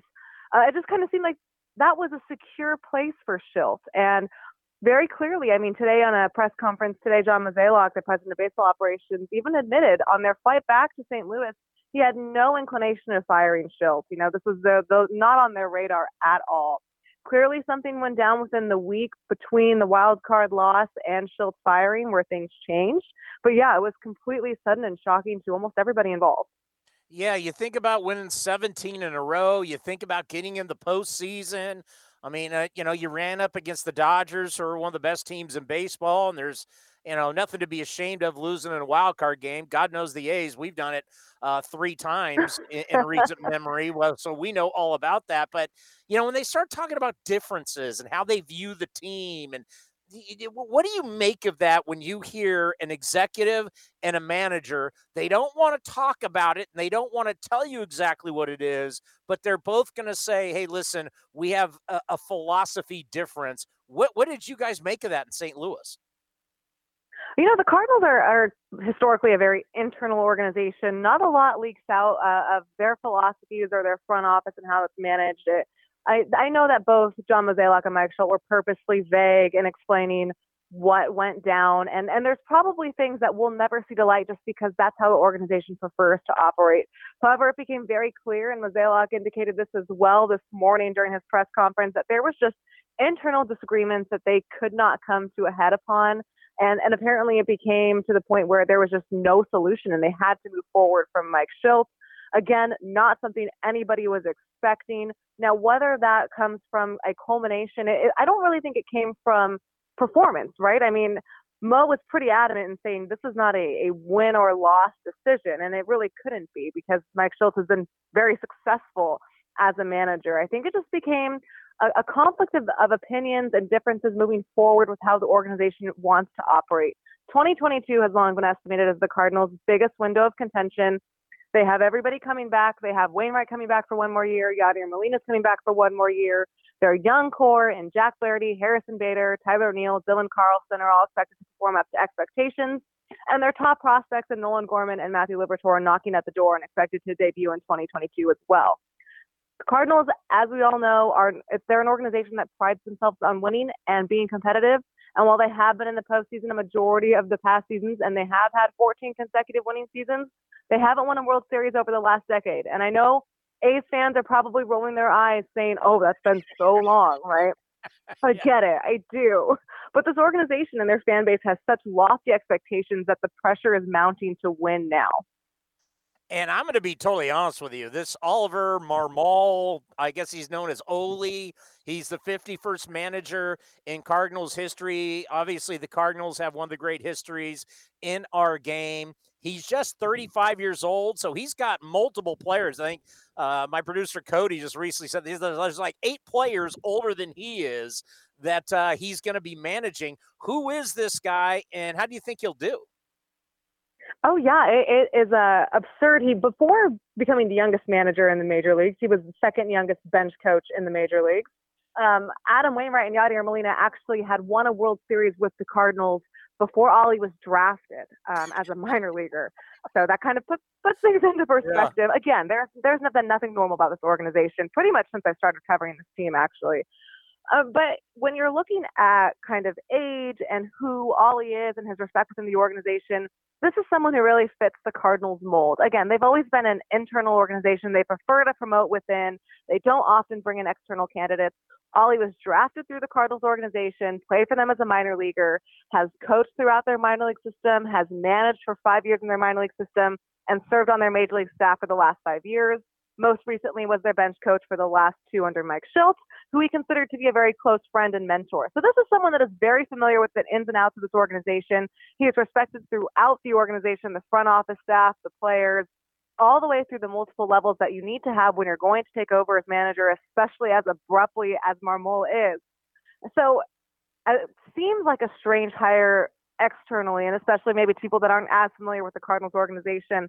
But when you're looking at it and you're looking at the history of the trends of how this organization operates and promotes from within, it was pretty much right on paper that this is the way they were going to go. I mean, when you look at it, since Tony La Russa decided to retire after winning the World Series and then eventually came back, they've only hired internal candidates as their manager. Mike Matheny was internal. Mike Schultz was his bench coach. When Mike Matheny was fired, Mike Schultz took over. When Mike Schultz was fired, who takes over? His bench coach and Ollie Marmol. So it really does fit their Cardinals narrative.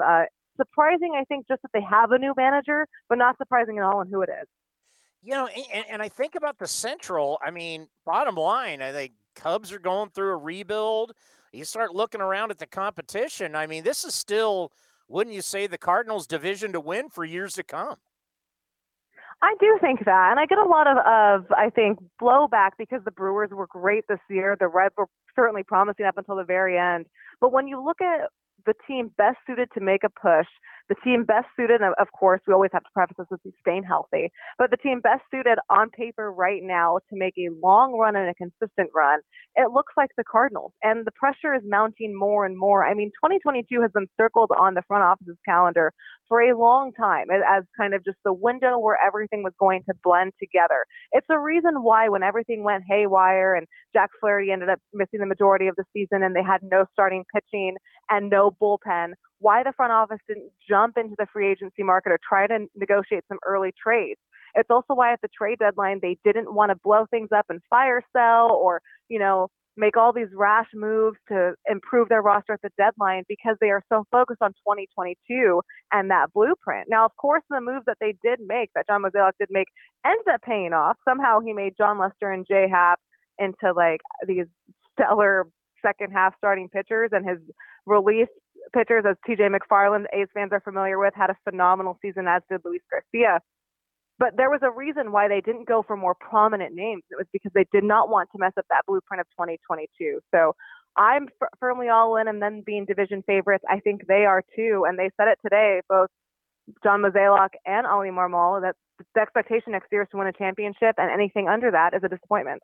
Well, we try and tell our fans all the time that the Cardinals are such an interesting team because they really are like the Midwest team. Like, people don't understand. Yes. Like, years ago, west of the Mississippi, it was the St. Louis Cardinals, and that was it. There was no Dodgers, Giants, Padres, Mariners, A's, and literally, like, you've got Cardinal fans that go all the way into Texas, let alone Oklahoma, Nebraska. Just, educate our fans on just how big the fan base is in the Midwest for the Cardinals. Oh, I mean, you can take it from my firsthand experience. I grew up in California, Bay Area native, went to high school in Vacaville. And when I found out earlier this March that I was going to be moving from California to St. Louis, I quite honestly didn't really know much about the region at all. And the history behind the St. Louis Cardinals. It's a very prestigious organization, not just in baseball, but in sports, just the franchise history and what they've accomplished in their long, decorated, nonstop history. But I didn't realize just how far that spread throughout the entirety of the Midwest until I got there. I see a lot of fans kind of complaining, all the Cardinals do is win. Oh, they're complaining over a 90-win season and not making it past the wild card. Oh, they haven't won a World Series since 2011. Oh, they haven't made the World Series since 2013. But to this fan base, that is an eternity because this Cardinals team is always historically good. That's why they are the Cardinals. That's why they have such an expansive fan base. So that's something I really had to learn on the fly. And believe me, it escalated really quickly when it was not clicking to me as a reporter why fans were so upset. I was like, well, guys, it's 3 weeks into the season. I think this is a little premature. But I can definitely understand when you have an organization that prides itself on winning and has won in a multitude of ways and doesn't kind of tank or adapt to that sell now and rebuild mode that we see that's so common in sports. There's a lot of pride in that, and it definitely expands not just in the Midwest, but I think throughout the country.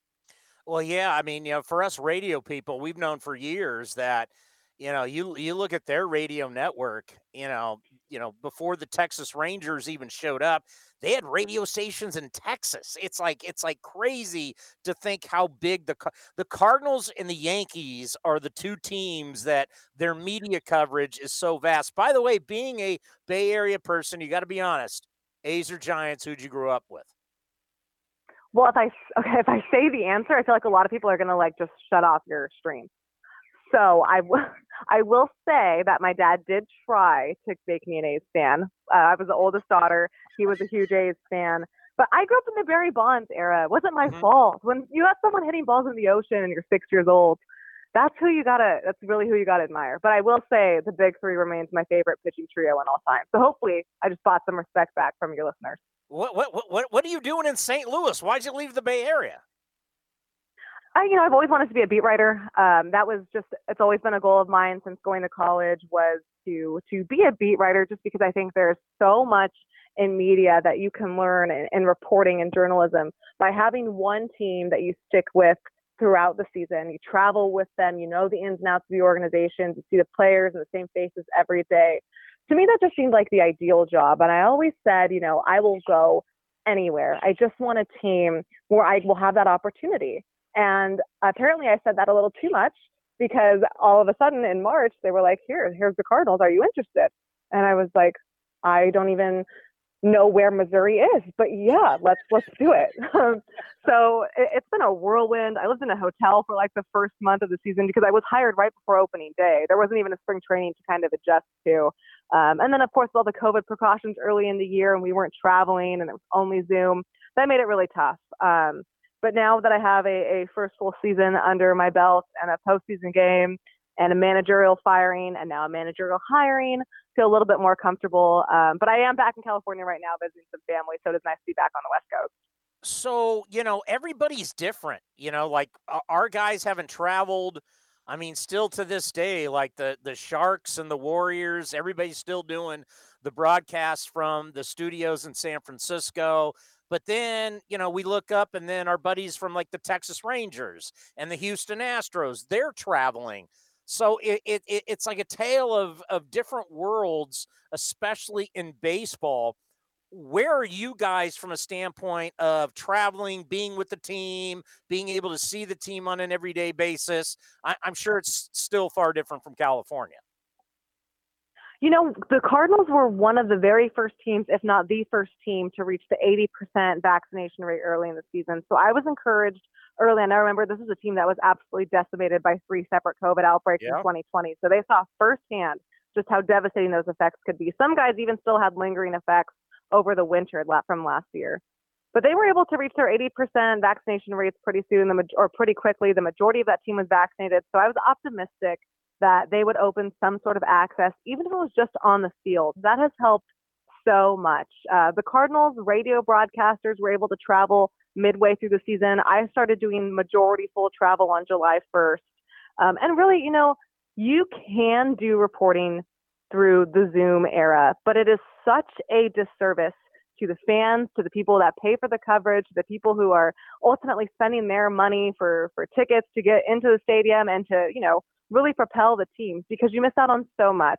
Players don't have an opportunity to kind of express themselves off camera. You miss out on a lot of those, as those conversations that go off the camera, off the record, just the day-to-day, hey, what's up, the casual chat that really kind of formulates those relationships.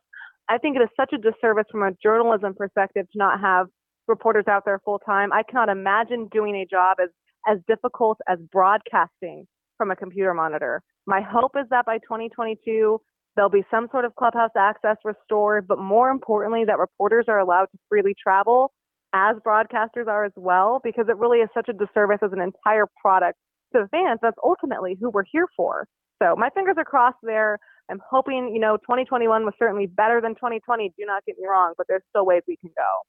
Yeah, so we do our show from the field, and we've done it for years. We're the only show like it in Major League Baseball. So all of our guests come down on the field, and it's really cool. And when we got back after the pandemic, they allowed us back on the field. You know what was crazy? Like, the players were like, "It's great to see you." Like, it was so odd for them not to see people that they end up realizing they don't like it. They actually do like having us around. And right. I mean, they appreciate, it's great to see you guys. We get somebody to talk to. I mean, it was so bizarre. But yeah, that's like the thing. Like, the players realized they missed seeing all the people around them because all they were looking at were cardboard cutouts. Right. And it's so hard to have a personal conversation on Zoom because these players and coaches are under the expectation that this can be copied and pasted out of context at any time, put on social media. Anything that they say is instantly recorded. That's really hard. I know I, for one, would fail under that kind of pressure. But it was pretty funny when we first got access back. We weren't allowed on the field yet, but we were allowed to go down into the lower level and talk through those kind of rope fences, because that really stops any kind of germs, right? You're still standing very close to each other, but there's that rope fence that separates you. And it was so weird because this is June, and I would introduce myself to guys and I'd be like, "It's nice to meet you," because I hadn't met them in person yet, but we'd been talking every day for 8 weeks. It was just a really strange dynamic, but I can tell you firsthand, having these conversations in person and being able to show up every day and being able to converse outside of a computer screen helps my relationship with the team immensely. And again, it was just so strange to, in June, see someone in person and not behind a computer screen. I felt the need to reintroduce myself each time just in case they didn't know what I looked like, because they really only knew me from the shoulders up. Very strange. I'm very glad we're hopefully past that. Yeah, no doubt about it. Hey, thank you so much for coming on. We truly appreciate it. We'd love to have you on again. Anytime. Thanks so much for having me on. And enjoy the game one. No doubt about it. Katie Wu, who covers the St. Louis Cardinals, Bay Area native. She was good. And how about that? First year on the beat. You got a new manager. You fire a guy who's successful. See, this is what, Cody, I try and tell people all the time. We're having a really good run as an A's fan. You know who's running the organization. Everybody's been here for a bazillion years. You got a manager that everybody respects. You got a manager that all the players love to play for and they play hard for. Continuity is a good thing in business. And I don't think people understand that. Can you imagine? You fired a manager who's led you to the playoffs for some unknown. You may know him in your family, but Ole, who the hell is this guy? Marmol? I have no idea who the hell he is. He's 35 years old. You're talking about one of the classic, from Whitey Herzog to Tony La Russa. The Cardinals are one of the great sports franchises in American history. And you might say, Townsend, are you serious? Yes. Go look at the success. Go look at the Hall of Famers. What have they're like, and remember, you're the A's, you're the same thing. I think we've won 9. How many? They've won 9 or 10 World Series. How many have they won? Cody, I'm scared to touch. So when I'm doing this show and I tell Cody to look something up, because 11. we don't want me to touch my computer, because if I touch my computer, stuff changes. 11 World Series. They've won 11. What have we won? 9? That sounds about right, because it's 4 in Oakland. So let's see. So they're the second most to the Yankees, because the Giants are up there too. Because now that they rolled 3 off, they're up to 9. So we are. So the Cardinals probably are second behind the Yankees. Have what, 27? Yeah, 27 for the Yankees. Yeah, we have 9. Here, let's look that up. I would say if the Cardinals are at 11, they're number 2. That's a lot. And you think, man, Stan Musial, Bob Gibson. I mean, they've had some of the greatest players of all time. Ozzie Smith. Yeah, it's Yankees, Cardinals. Yankees with 27, Cardinals with 11, A's, Red Sox both with 9. And then the Giants. The Red Sox have come on strong lately, by the way. They're with 3. Giants have 8. Dodgers have 6. Oh, tie for 7th. The Pirates and the Reds. Your Pirates haven't won since 1979. Thank you. I know it's been 42 years. Thank you for letting me know. I'm old enough to remember the We Are Family, Willie Stargell, Dave Parker, Bill Madlock, Kent Colvey Pirates. I believe they won the World Series on the same day. When they won the World Series in 71 and 79, they won on the same day. Like it was like whatever the day was, like in October. What? They won on the same day, just years apart. They won the World Series on the same day, years apart. So whenever Game 7 was in 71, they won it in whenever game. The Bill Mazeroski. Well, that was in 1960. That was in 60? Yeah, that was against the Yankees where they outscored like 55-20 in that World Series, and they won the World Series. Hey, you just got to win 4. That's what. Wait a minute, they won in 71? They won in 71 against the Orioles, and then they won in 1979 against the Orioles. Yeah. See, I remember 79. So that's like for me, 1979, 1980 is when I legitimately can say I remember that. Like the Raiders beating the Eagles in the Super Bowl was my first ever Super Bowl party. That year, the Steelers would have been the 79 season. The Steelers beat Vince Ferragamo and the Rams, Terry Bradshaw. That's the first Super Bowl I remember.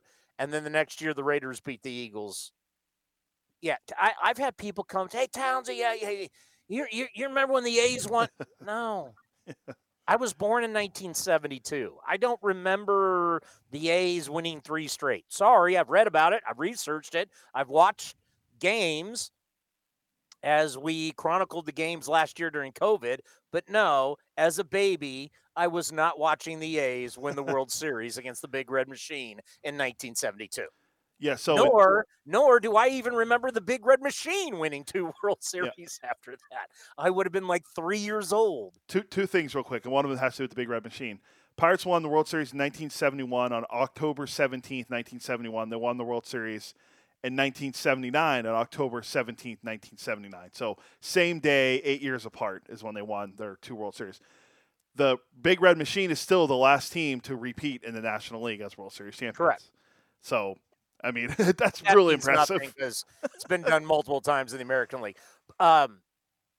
You would think that I would have grown up a Pittsburgh fan because my first memories are the Steelers and the Pirates winning. But no. Dirty Pittsburgh. Well, I mean, the Pirates haven't won anything since. I mean, they've made the playoffs a few times since. Hey, how did that work out all those years with Barry Bonds and Bobby Bonilla and Andy Van Slyke and Sid Bream scoring? You mean Barry Bonds can't throw. You mean Pirates legend Sid Bream? when Barry Bonds couldn't throw out Sid Bream, that's when I was like, don't ever call him a 5-tool player. Now, Barry Bonds arguably is the greatest player of all time. I get it. But don't tell me Barry's a 5-tool player. He couldn't throw out Sid Bream at home plate. His arm is so bad. You as a Pirate fan should know that. Oh, it was awful. That's why I always said that like he couldn't throw out a guy with one leg. He four-hopped a ball to home plate to throw Sid Bream out. And it was still pretty close. I mean, I'm not gonna say it wasn't. You mean Sid Bream who had a knee brace on? You can't throw out a guy from short left field who has a knee brace on? Come on. I remember listening to the call in when they had that game. I remember go back to listen to it on that play. That the call of that game was Tim McCarver, Jim Gray, and Sean McDonough. Sean McDonough was like 30. He was like really young on that call. I'm listening like, is that Sean McDonough calling the game? Like, Sean McDonough of Monday Night Football fame. And And I'm like, why is he calling but baseball? He was bald then, too, so he looked old. Now he does Red Sox games, I'm pretty sure. So, yeah, that it took 20 years, and they finally made the playoffs again, and here we are again. They stink again. Well, coming up next, my dream was ended yesterday, and we'll talk to Roxy Bernstein about it next, right here on A's Cast Live. It's blazing hot outside. You get in your car to turn on the AC to get cold air pumping, but it blows hot air out. This issue is commonly caused by low refrigerant due to leaks in the AC system. You want an easy, all-in-one solution that will restore the cold air in no time. AC Pro Recharge Kits make restoring cold air easy for even those with zero DIY experience in less than 10 minutes. Save time and money versus going to a shop by picking up an AC Pro Recharge Kit today. Be a pro with AC Pro. This is Chris Townsend for my favorite golf course in the Bay Area, Cinnabar Hills Golf Club. Tucked in the beautiful hills of San Jose, Cinnabar Hills offers the finest 27 holes of championship golf in Silicon Valley. Come see the amazing new renovated clubhouse and restaurant, plus patio dining with the most breathtaking views. Cinnabar Hills is far more than a golf course, one of the premier places in the Bay Area to host weddings and any type of events. There's no golf experience like Cinnabar Hills Golf Club. Go to CinnabarHills.com. That's CinnabarHills.com. A's Cast Live continues from the town. Here's Chris Townsend. You know what a reality is? And what's cool about my job is that you just heard that promo with Billy Beane. I'm allowed to have an opinion. And sometimes that opinion is not of the same opinion that the front office has. And no one's ever called me and said, hey, man, you can't say that. You can't do that.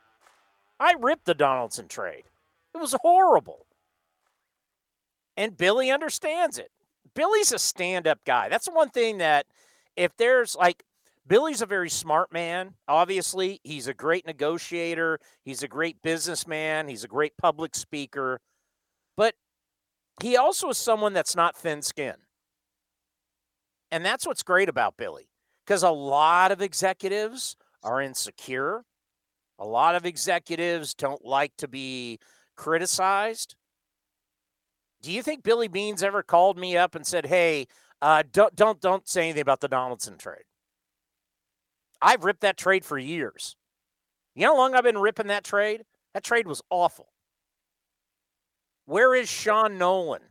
Who's Sean Nolan? I don't even know. Remember him, the left-handed pitcher, Sean Nolan? Franklin Barreto? Oh, my God, Franklin Barreto. Franklin Barreto stinks. Franklin Barreto is never going to be a Major League Baseball consistent player. He is a tools guy. Seriously, Brett Lawrie? Weird guy. And it's, you know what? Brett's the type of guy, by the way, his skill set would still keep him playing baseball, but he's an awkward clubhouse guy. Who was the fourth guy in that? Sean Nolan, Brett Lawrie. Astros reliever Kendall Graveman. Kendall Graveman, that's right. Who, by the way, Kendall Graveman was a back-to-back opening day starter. If you remember the 1 year Sonny Gray got food poisoning, Kendall Graveman was an opening day start. By the way, I love Kendall Graveman. As much as I love Roxy Bernstein, I love Kendall Graveman. He is a super kid. Roxy, how are you? Did you mention Franklin Barreto? Well, we were just playing the promo about Billy Beane ripping the Donaldson trade himself. Just not me doing it. And you know what, Roxy, as someone, you also work for the A's, and something that's so different from when, let's say, you worked for the Marlins. The fact that everybody with the A's allows us to have opinions and everybody's thick-skinned and no one is calling us saying, hey, don't talk about that. Wait, you're saying that stuff happened in Miami? I'm saying that you probably had that a lot happen in Miami. No offense to the Miami Marlins, by the way. Who were then the Florida Marlins at the time. Correct. And a lot of and I don't know. I mean, I've known you for many years. I'm not going to say they were dysfunctional. Oh, I will say it. Oh, there was, Chris, I mean, there's so many things that happened when I was there that you just wouldn't believe. Like, this is Major League Baseball, and this is how a Major League Baseball team exists. I mean, just the year alone that Joe Girardi was there managing the club in 2006 was just a soap opera from day to day. You had no idea what was going to happen. And then if I repeated some of those stories, people wouldn't believe them, that this goes on with a Major League Baseball team. It was so dysfunctional. I mean, you had like scouting meetings, coaches meetings where before every series, right? Where the coaching staff meets and then they have the game plan offensively, how they want to attack the pitching staff for the other team. And then they'll have the hitters meeting as well. And they'll go over the pitchers that are on the roster, not just the starters, but the relievers. So they have a game plan going into each series. And, these meetings last, about anywhere from 15 minutes to a half hour before the team goes out for batting practice the first day of the series. Have you ever heard of a situation where they had a coaches meeting and some of the coaches weren't invited because the manager didn't trust them? Oh my God. Was it Joe Girardi manager of the year and he got fired? Yes. What year was that? 2006. And the Marlins, that team was the only team in the history of Major League Baseball to go from 20 games below 500 to climb above 500 in that same season after getting 20 below. That team started out 11-31.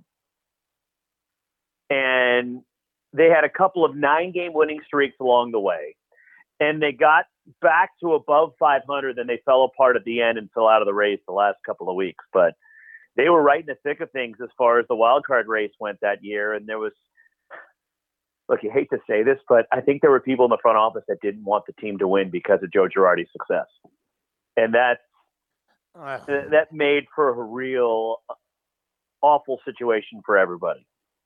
That's the thing that I always talk about with continuity with the A's. When you think of how long Billy Beane's been here, when you think of like David Forst and Billy Owens and Kubota and, Lippman, who's now going to retire. But you think of the continuity that the A's Dan have had Feinstein. Melvin, and it just and you think back to your time with the like the Marlins have won 2. It's hard to believe they've won 2 World Series, and they were both wild card teams both time. And they had and you know what's crazy, Roxy, about the Marlins?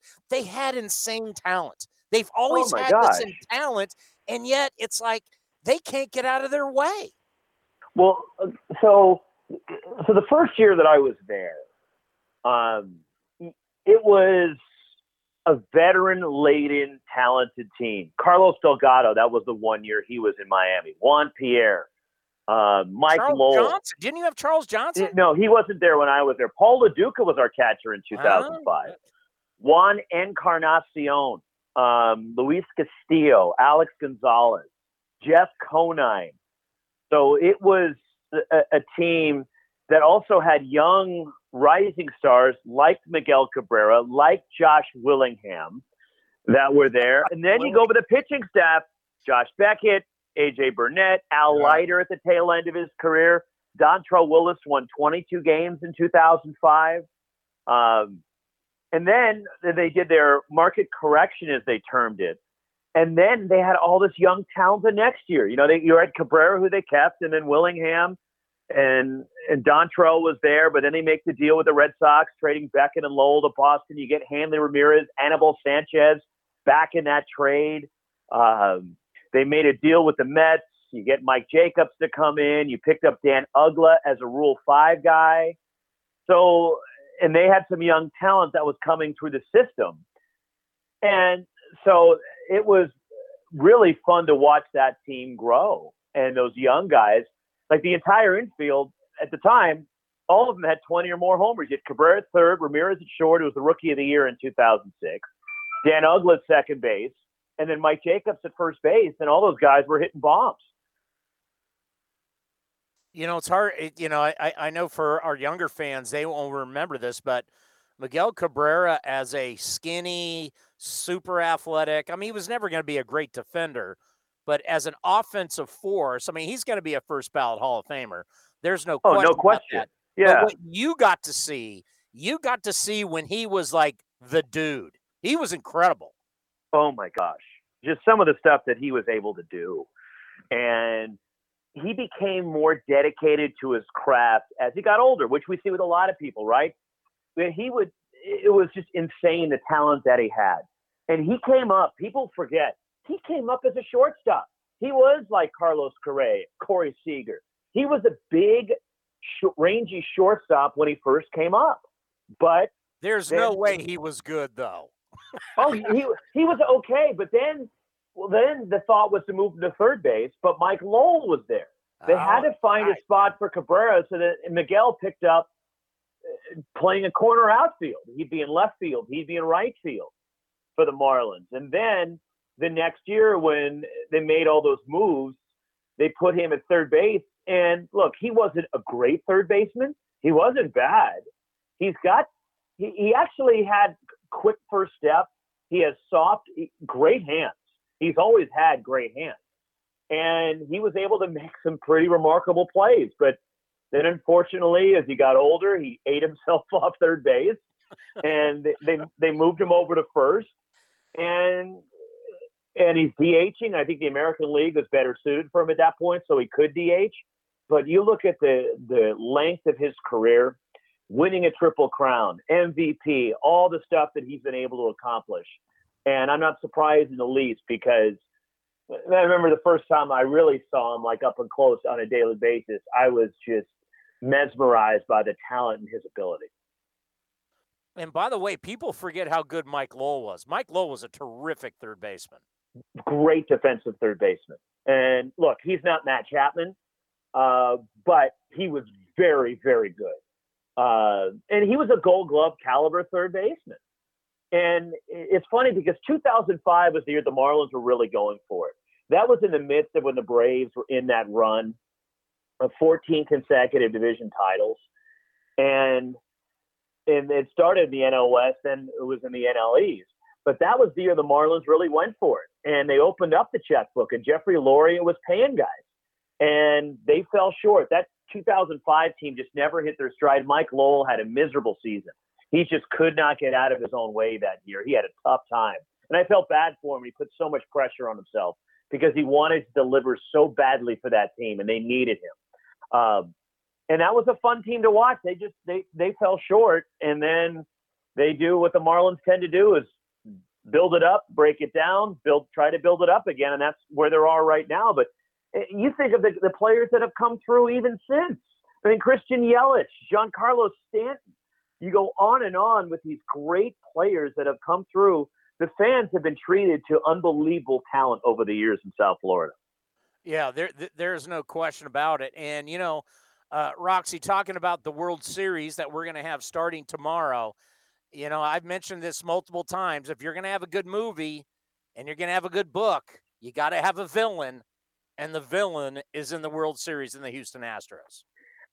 And we all look.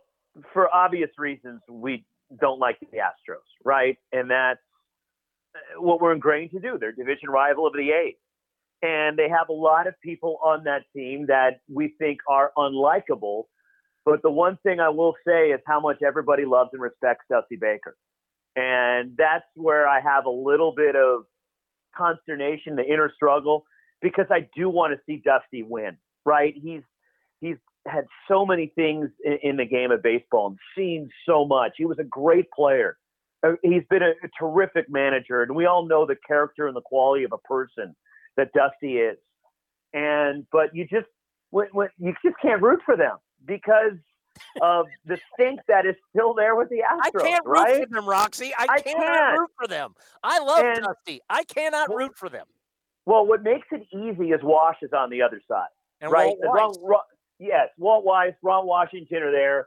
And the Braves do have a lot of likable guys. And I think we've talked about it before. I did a number of Braves games down the stretch for ESPN Radio in September.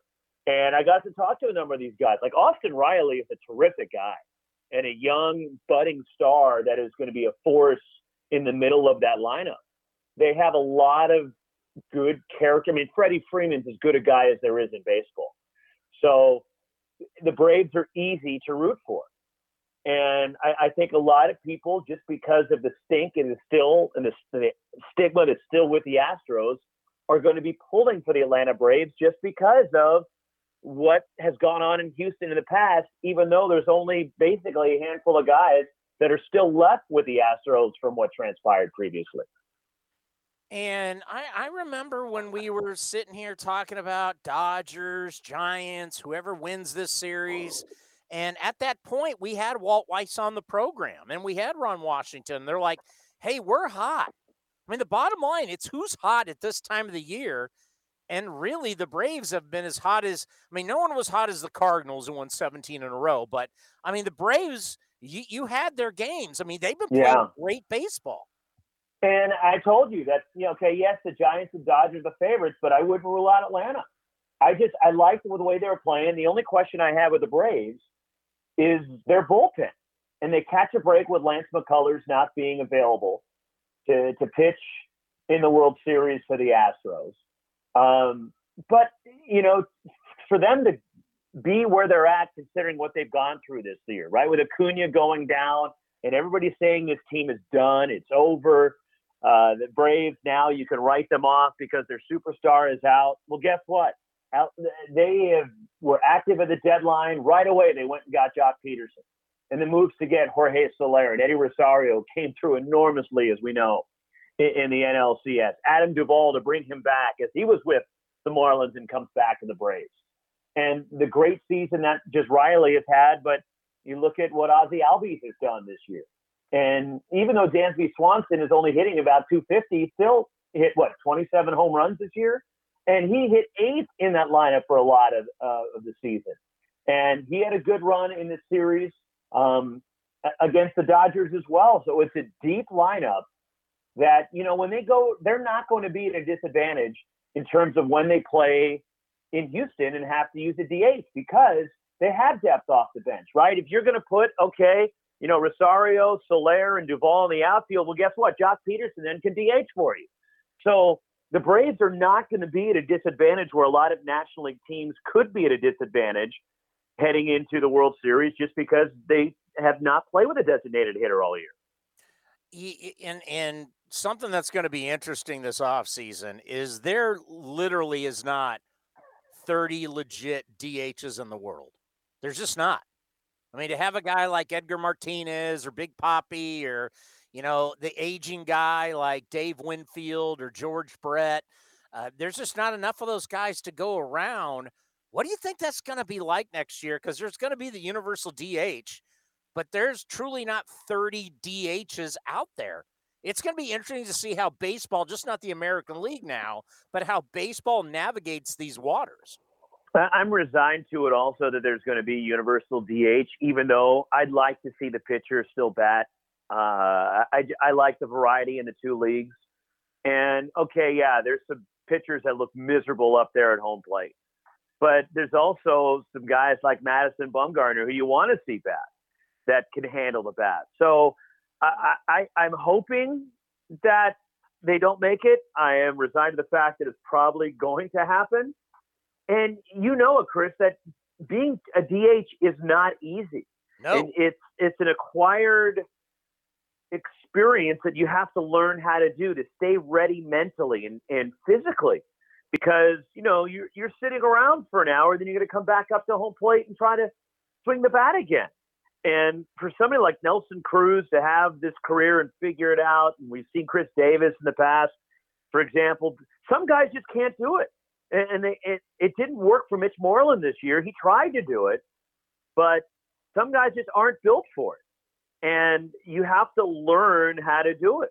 And I think that's going to be part of the transition for some of these guys to be able to handle it. Okay, how many swings do I go get in the cage in between at bats? How do I stay loose? How do I stay engaged in the game when I'm sitting around in the dugout while everybody else is out there on the field and I have to go up there and hit 4 times a night? It's not easy to do. No, it's not. And these guys all have these unique stories. Like I go ride the bike. Sometimes I take a shower. I mean, all these guys. Yeah.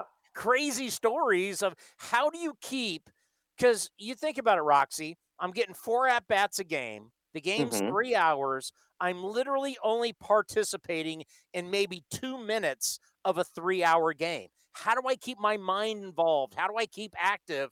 And it really is an art to be a great DH. It is. And I think that people have tried to pick brains of a Nelson Cruz over the years and all these terrific DHs that we have seen. That how do they stay loose? How do they stay engaged when you're having to sit around for so long between opportunities? And some guys just, they have to play first base. And I know, for example, we talked about Miguel Cabrera earlier, Chris. I talked to Miggy about it.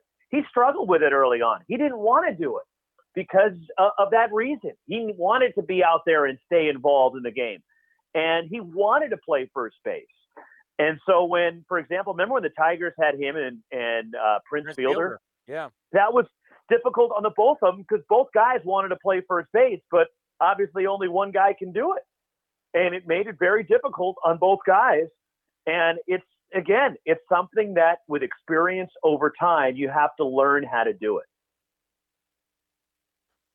Well, Roxy, yesterday my balloon got popped. I really thought our Sharkies were going to go 82-0. You were buying into 82-0, huh? I thought this was the year. And then next thing you know, you're down early in Boston. They battled back. Damn Bruins. They battled back, man. You know, it was 4-1. All of a sudden, it's 4-3. You're putting the pressure on Boston. Oh, but you and Cody were watching NFL. I was knee deep in Sharks world. How do you know what I was watching? You were watching NFL. I wasn't watching Raiders. I was watching Sharks. I was watching the Sharks. Stop it. I wasn't what was our early game yesterday? And wasn't it a dog? And I was flipping it during the intermission breaks or commercials and the TV timeouts. Your Tennessee Titans are no day at the beach. Well, your Raiders are 5-2 now. Well, my Raiders are doing well, but I got to tell you, if I was sitting there on defense and I gotta tackle Henry 30 something times a game, I'm not going to be happy about that. No. And Tannehill, by the way, this is who they thought he would be. Tannehill's a winner now. He you know what's crazy is when he started at Texas A&M, he was a wide receiver initially. And then they moved him to quarterback because there were guys in his way, but he was so athletic and gifted that they wanted to just get him on the field. Ryan Tannehill, if you look at the numbers, was a pretty good receiver at Texas A&M. And then they moved him to quarterback finally, and he blossomed there. And that everybody knew that was eventually going to be his position, but he wasn't ready at the time, and he was stuck behind some veteran guys early in his Texas A&M career. Hey, you know who Travis Henry reminds? He reminds me of Eric Dickerson. Derrick Henry. Derrick Henry. How they that upright running and fast. He reminds me of big, right? I mean, Eric Dickerson was a big. I mean, but comparatively speaking, because Dickerson at the time was probably 220, 225, and that was enormous for a running back at the time. But he was tall. You're right. And Henry's probably 235, 240. And he's so physical, powerful, fast.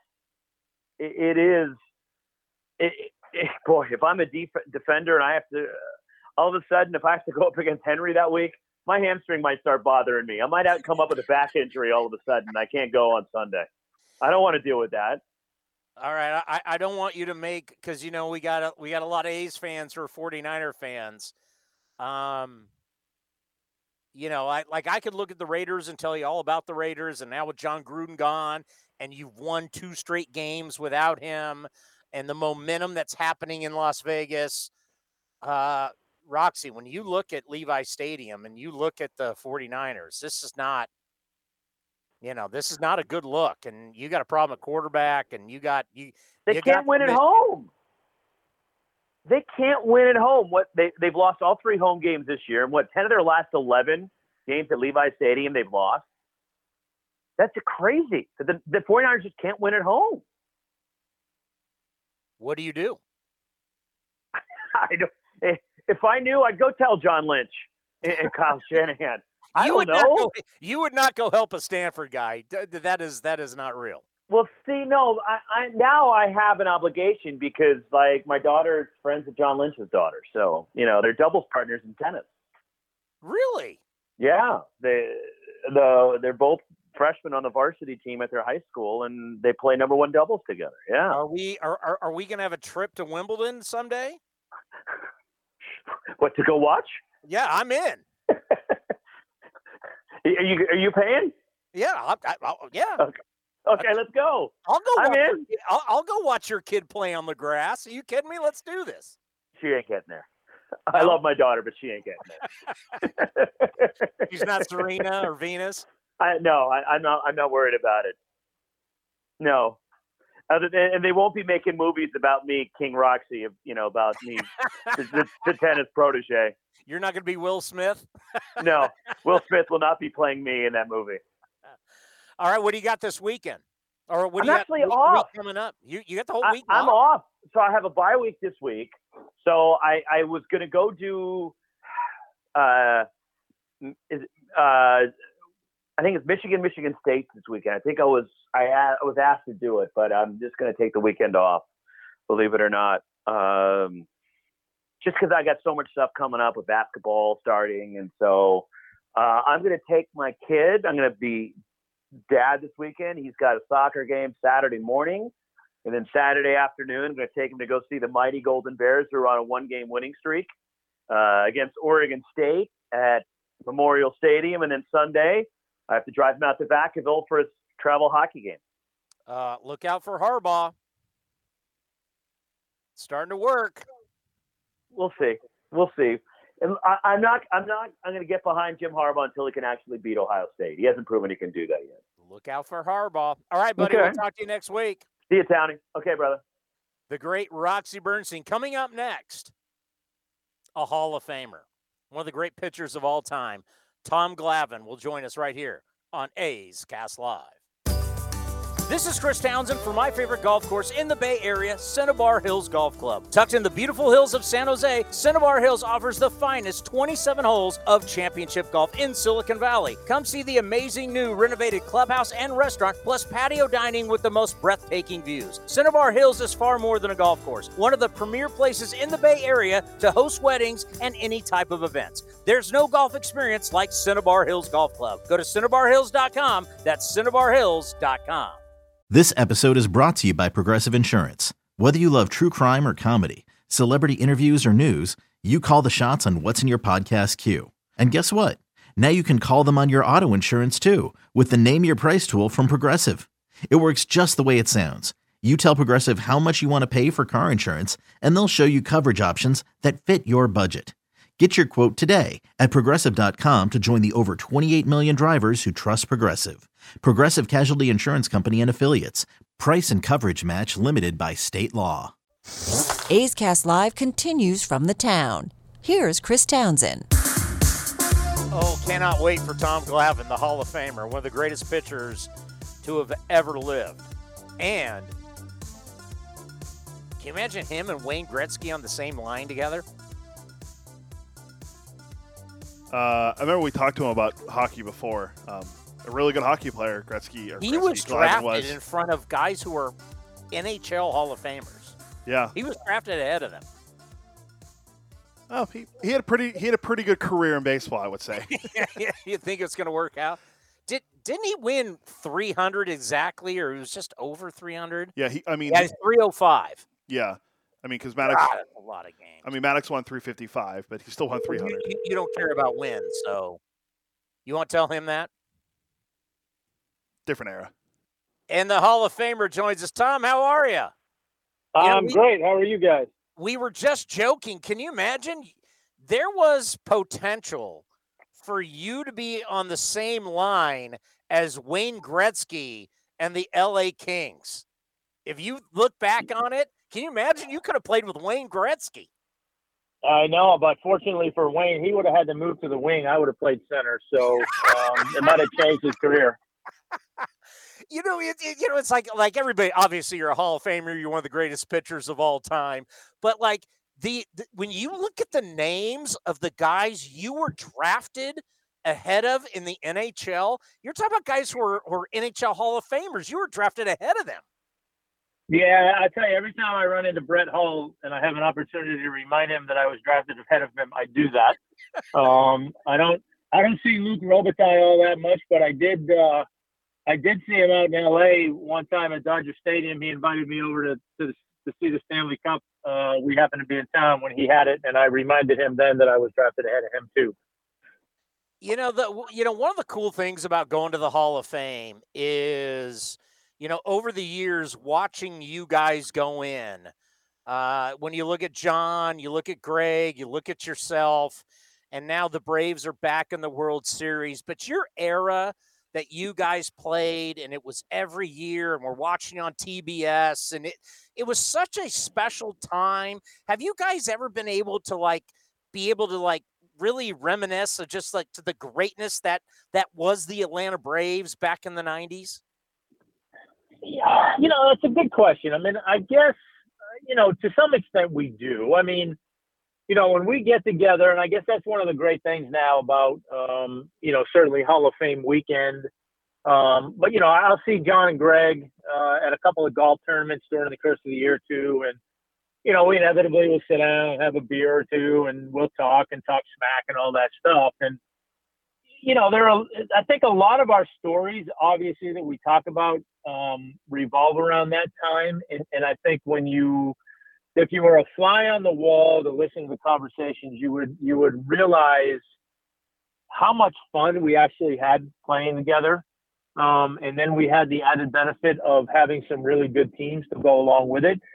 I don't know that we talk a ton about, man, we were really good, or what we did was really crazy, or, anything like that. I think we understand it and we appreciate it.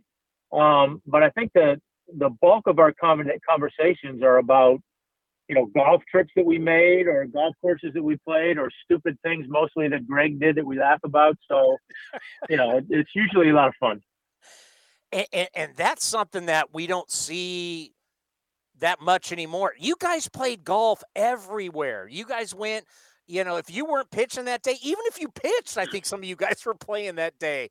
That's something we don't see anymore. That you guys lived a life beyond just what your profession was. Talk about that. Yeah, and I think that's why we all got along so well, is because we had that in common. We all love playing golf, right? And I know John played golf on days that he pitched when he was a closer.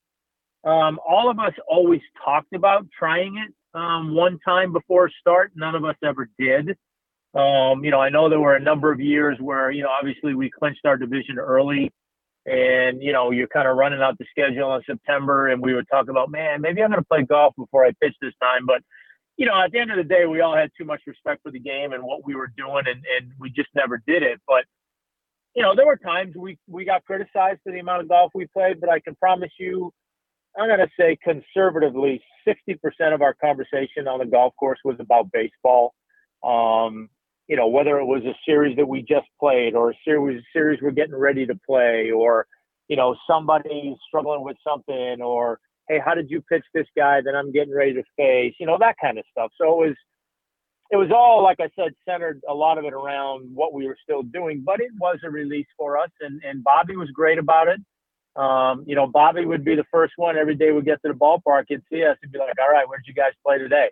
And it was a great outlet for us, because I think, people forget. And, I loved having fun with my friends that I grew up with back in Boston that, they'd call me and would be talking like, hey, what are you doing? I'll be like, I'm on my way to work. And they'd laugh at me. And I'm like, listen, dude, it's a job. Now I love my job, and it's a better job than a lot of people have the opportunity to do. Simply from the standpoint of how much I enjoy it. But when you're doing it every day, it's a grind. And the baseball season is a grind. And there's a lots of ups and downs emotionally, physically. So golf gave us an outlet from that. And I think, to be honest with you, emotionally, it probably prolonged all of our careers because we had that. My favorite Bobby Cox story is Candlestick Park. Bobby Cox got thrown out before the first pitch. And it was hilarious because clearly it was a freezing night at the Stick. He did not want to be there. And as you remember, he had to walk down the right field line to get to the clubhouse. Bobby Cox got thrown out before the first pitch. It was unbelievable. Well, I can't blame him because we did convince Bobby, the starting pitchers, we convinced Bobby that in San Francisco it was just too cold to be out in the dugout. So he let us starting pitchers stay in the clubhouse during the game, which was fantastic. But I'll give you one of my favorite Bobby Cox stories. So we were back in the day before, we had analytics. We just didn't call it analytics. Back in our day, the starting pitcher would keep the pitching chart the day before he was going to pitch. And it was just a way for us to kind of track pitches, scout the opposing team we're getting ready to play and all that stuff. So on one of these nights, it was early in the game, and there was a lot of bickering going back and forth between both dugouts with the umpire. And I went upstairs about the third inning to get a cup of coffee, and Greg was doing the chart. And I went up and I said, "Hey, Doggy," I said, "there's a lot of bickering going on down there. Is this umpire having a bad night?" He's like, "Not really. He's kind of missed some, but he's missed some for both sides. So it's kind of been pretty even, whatever." And I was like, "Okay." 2 minutes later, Bobby comes up behind me to get a cup of coffee. And he asked Greg the same question. And Greg, right, without batting an eyelash, he said, "Oh, my God, Bobby, he's terrible. He's missed so many calls for us tonight, and he's just going on." And as he walked out of the club, I said, "Greg, what are you doing?" And he said, he kind of smirked at me. He's like, "What?" I said, he's going to go downstairs and get thrown out of this game. And he says, "Oh, I know." And but next inning, bottom of the inning, starts arguing about calls. "You've been terrible all night long." And it was just inevitable. That is hilarious. I think about your career, and one of the great things about being on TBS all those years is that all of us around the country, here I am in the Bay Area, I got to watch.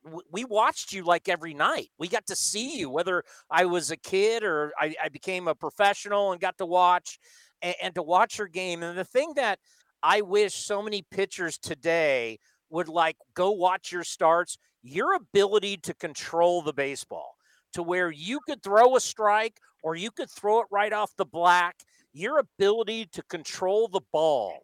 And now everybody just wants to blow everything by everybody. Just talk about how pitching has changed where you guys were like masters of the art. Now everybody is just about power.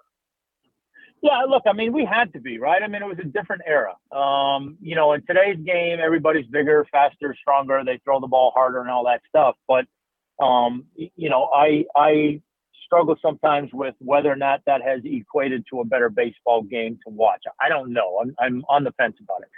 In our day, it was, you had to command the baseball. You had to keep the baseball down. You stayed out of the middle of the plate.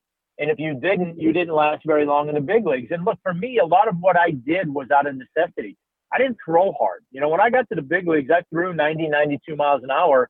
But it didn't take long for me to realize, especially after a 17-loss season, my first year in the big leagues, that I didn't throw enough strikes, that I didn't pitch ahead in the count enough. And that winter, after my first big league season, that's what I did. That was the whole focus of my winter was I need to learn how to throw my fastball for strikes more often.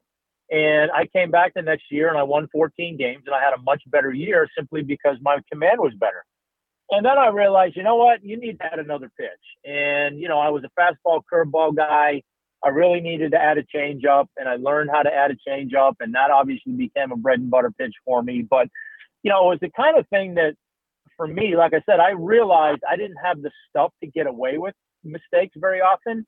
So I needed to stay out of the middle of the plate. And I just really learned how to throw the ball where I wanted to, particularly my fastball. And whether it was throwing it for a strike or throwing it a little bit off the plate to try and get somebody to expand the zone or throwing it in the dirt to try and get somebody to chase. Those are all things that, again, I practiced. And I think that was one of the things that was one of my driving forces, so to speak, was I never ended a season and thought, you know what, that was great. Everything I did was great. I don't need to change a thing. There was always something that I felt like I could do better from the year before. And I think that not only drove me, but it also gave me a little bit of a curiosity factor to say to myself, okay, man, you're really good at locating this pitch here. Can you locate it on the other side of the plate? Or, you're really good at doing this in this situation. Can you do it in that situation? And I think that drive to be better and that curiosity to see how good I could be was a big part of why I was successful. When I think about the run of the Braves right now, and there's obviously there's going to be a ton of appreciation down there in the South for what you guys did. And it was funny watching Chipper Jones boot a ball in the stands, but it's like think about your era to where they are now. And it's the first time the Braves are going to the World Series since 1999. And there's some A's in that clubhouse too, with our buddies, Walt Weiss and Ron Washington, who we've had on the program. Just how nice is it to see your Braves are back in the World Series? And by the way, they're red hot, and no one wants to battle a red hot team. Yeah, no, to your first point, yeah, those two former A's are, two guys that I love on that coaching staff. Had a chance to play with Walt, obviously, and I love Walt.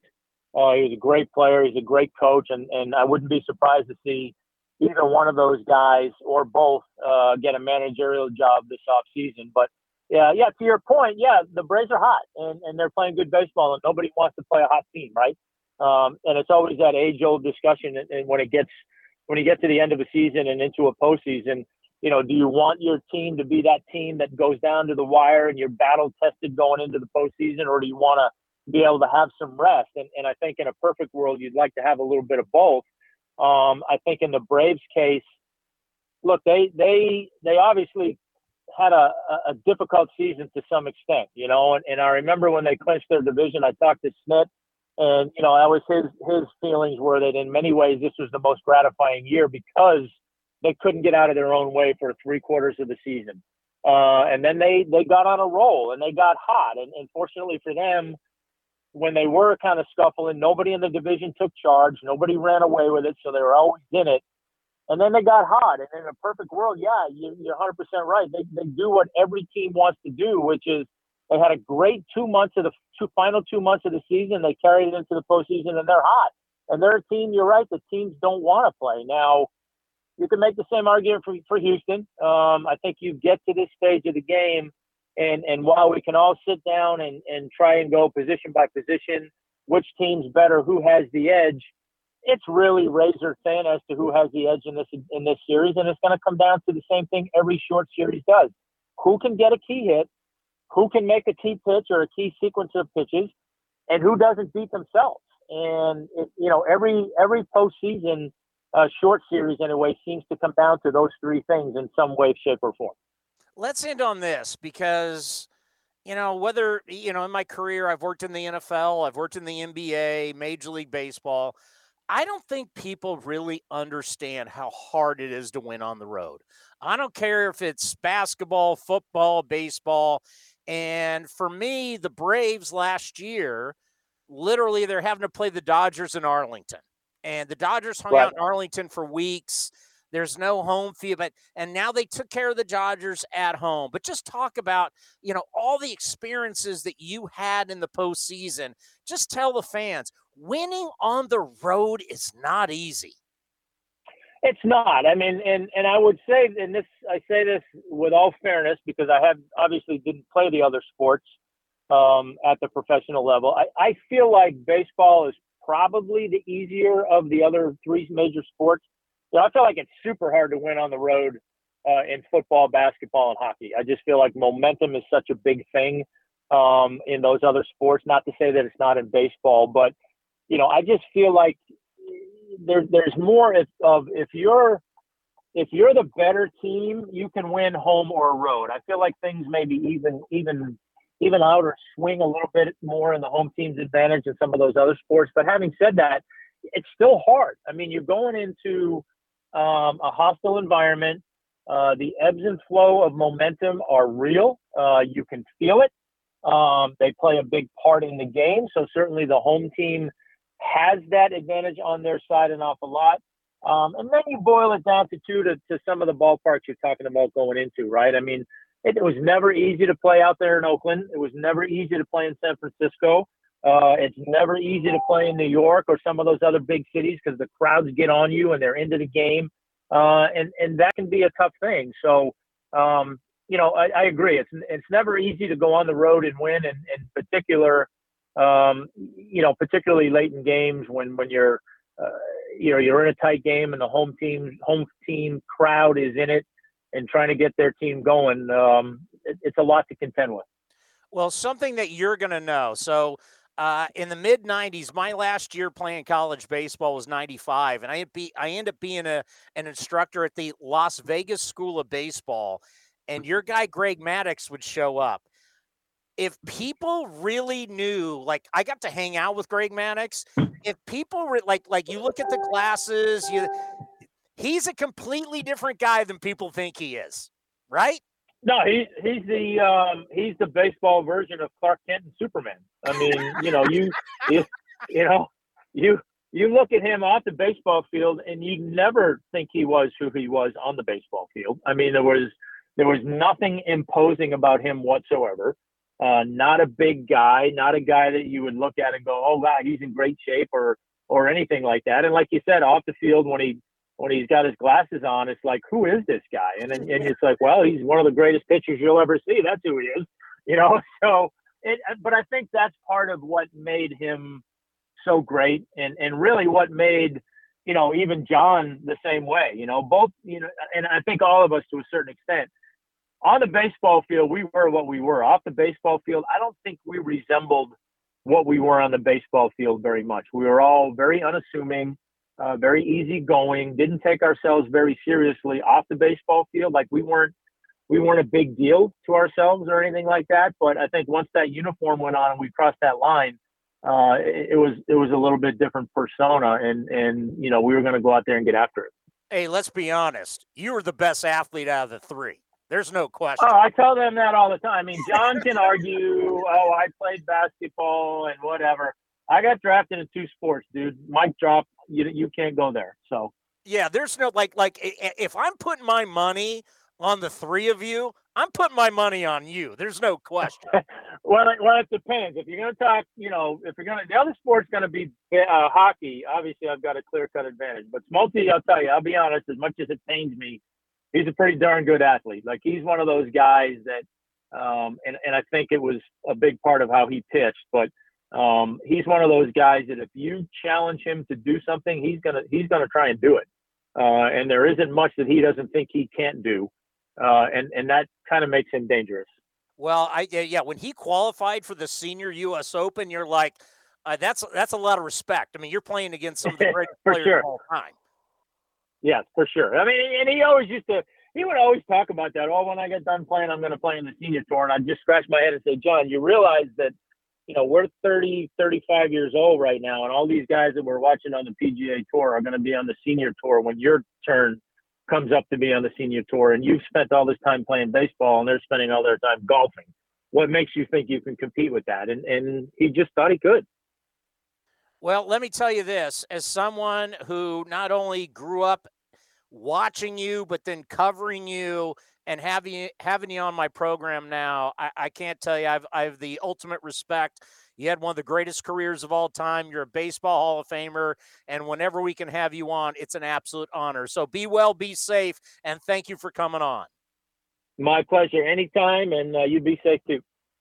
The great Tom Glavine, one of the greatest pitchers in the history of the game. Do you want to call him back and tell him his 305 wins don't matter? Well, he still finished 50 behind Maddux. 305. I do love when they dude lost didn't he lose like 16 or 17 early on in his career? Yeah, it's crazy. I love listening to him and Greg and John Smoltz. Tom Glavine is one of the greatest pitchers who have ever lived.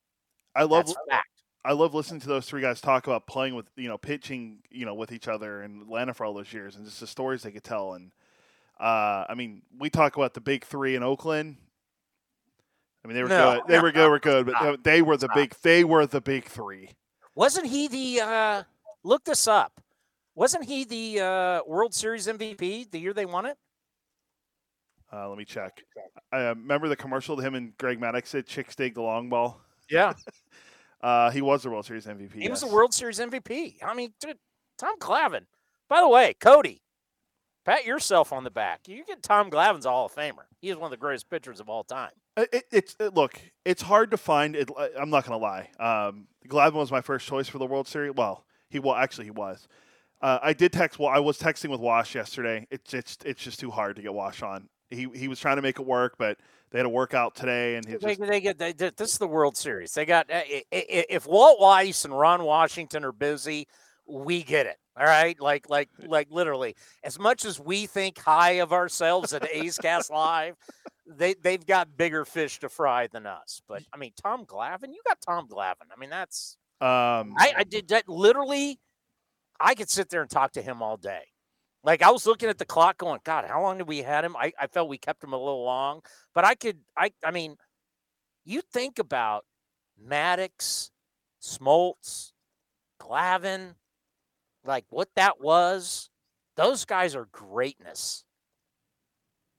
I mean, those guys were winning games when I was pitching in college. You remember Maddox as a Cub?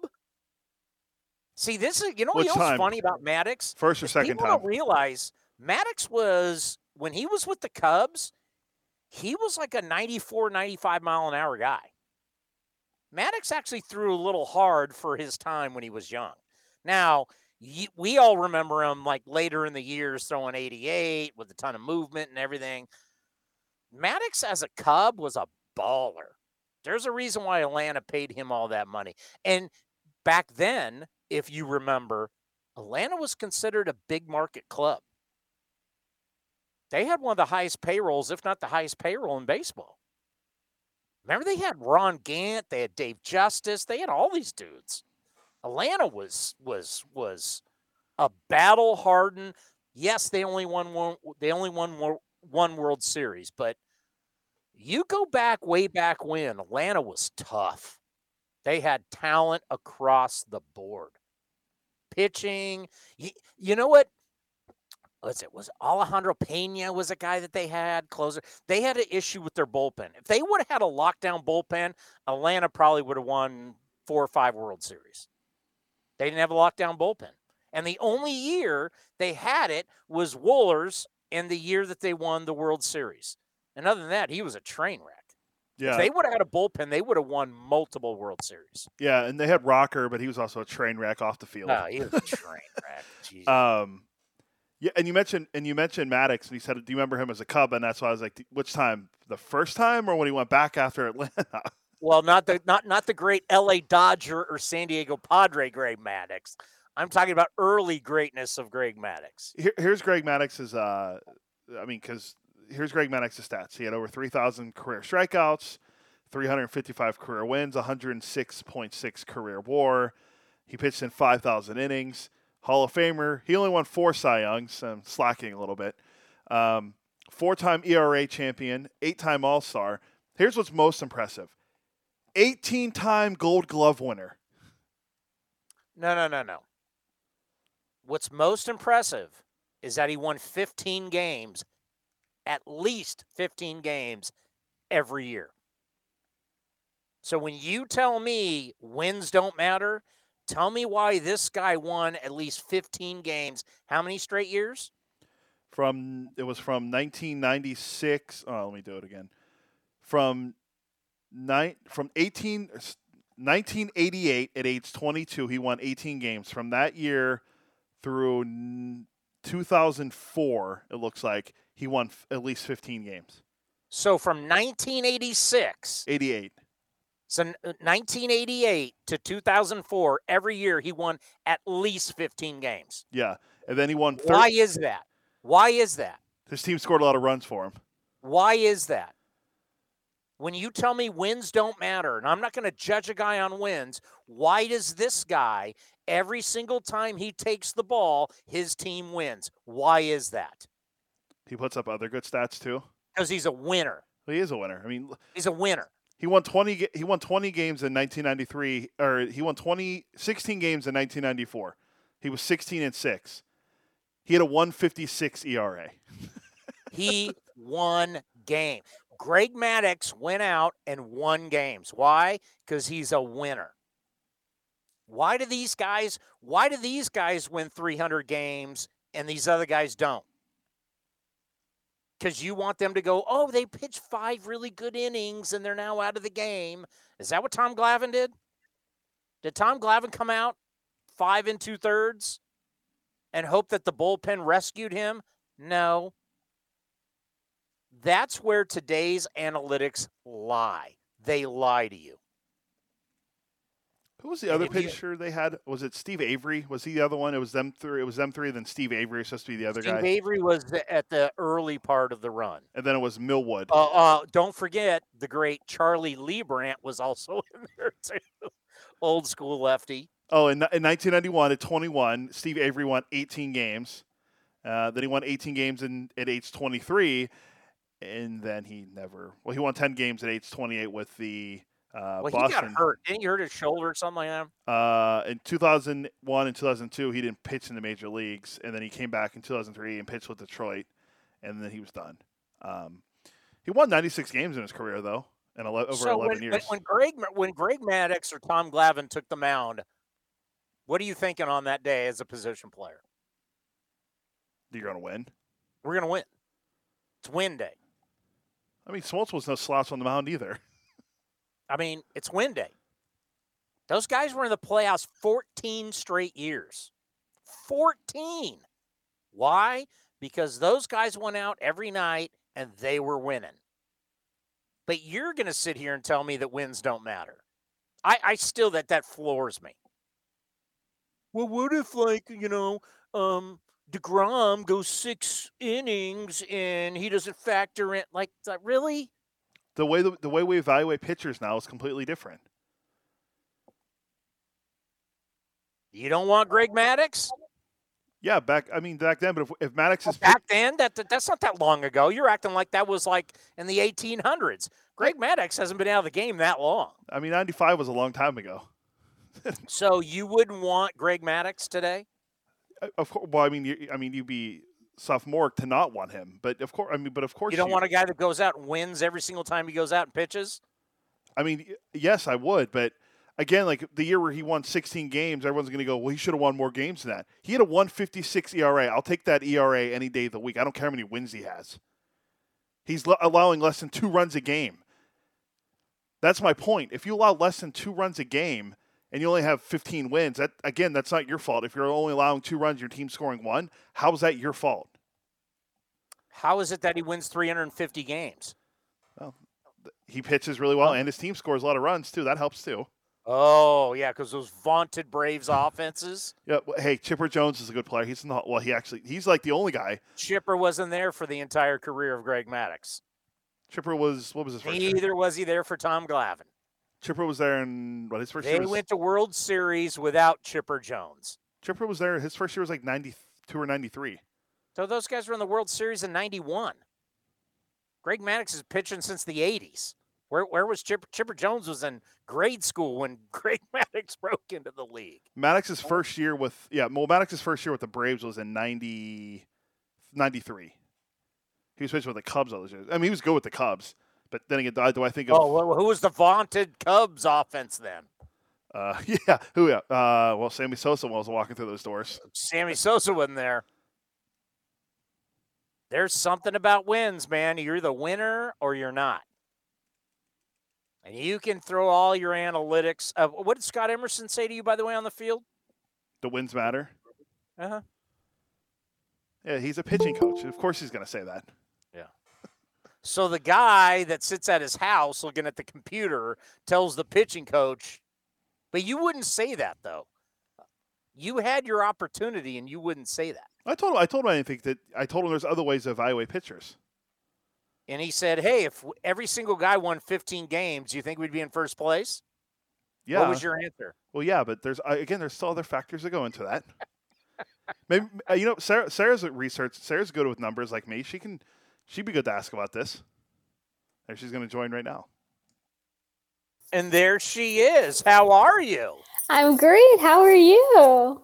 We're just sitting here. We just had Tom Glavine on, the great Hall of Famer, Oh my who gosh. won 305 games, but yet Cody thinks wins don't matter for starting pitchers. Tom Glavine doesn't agree with that.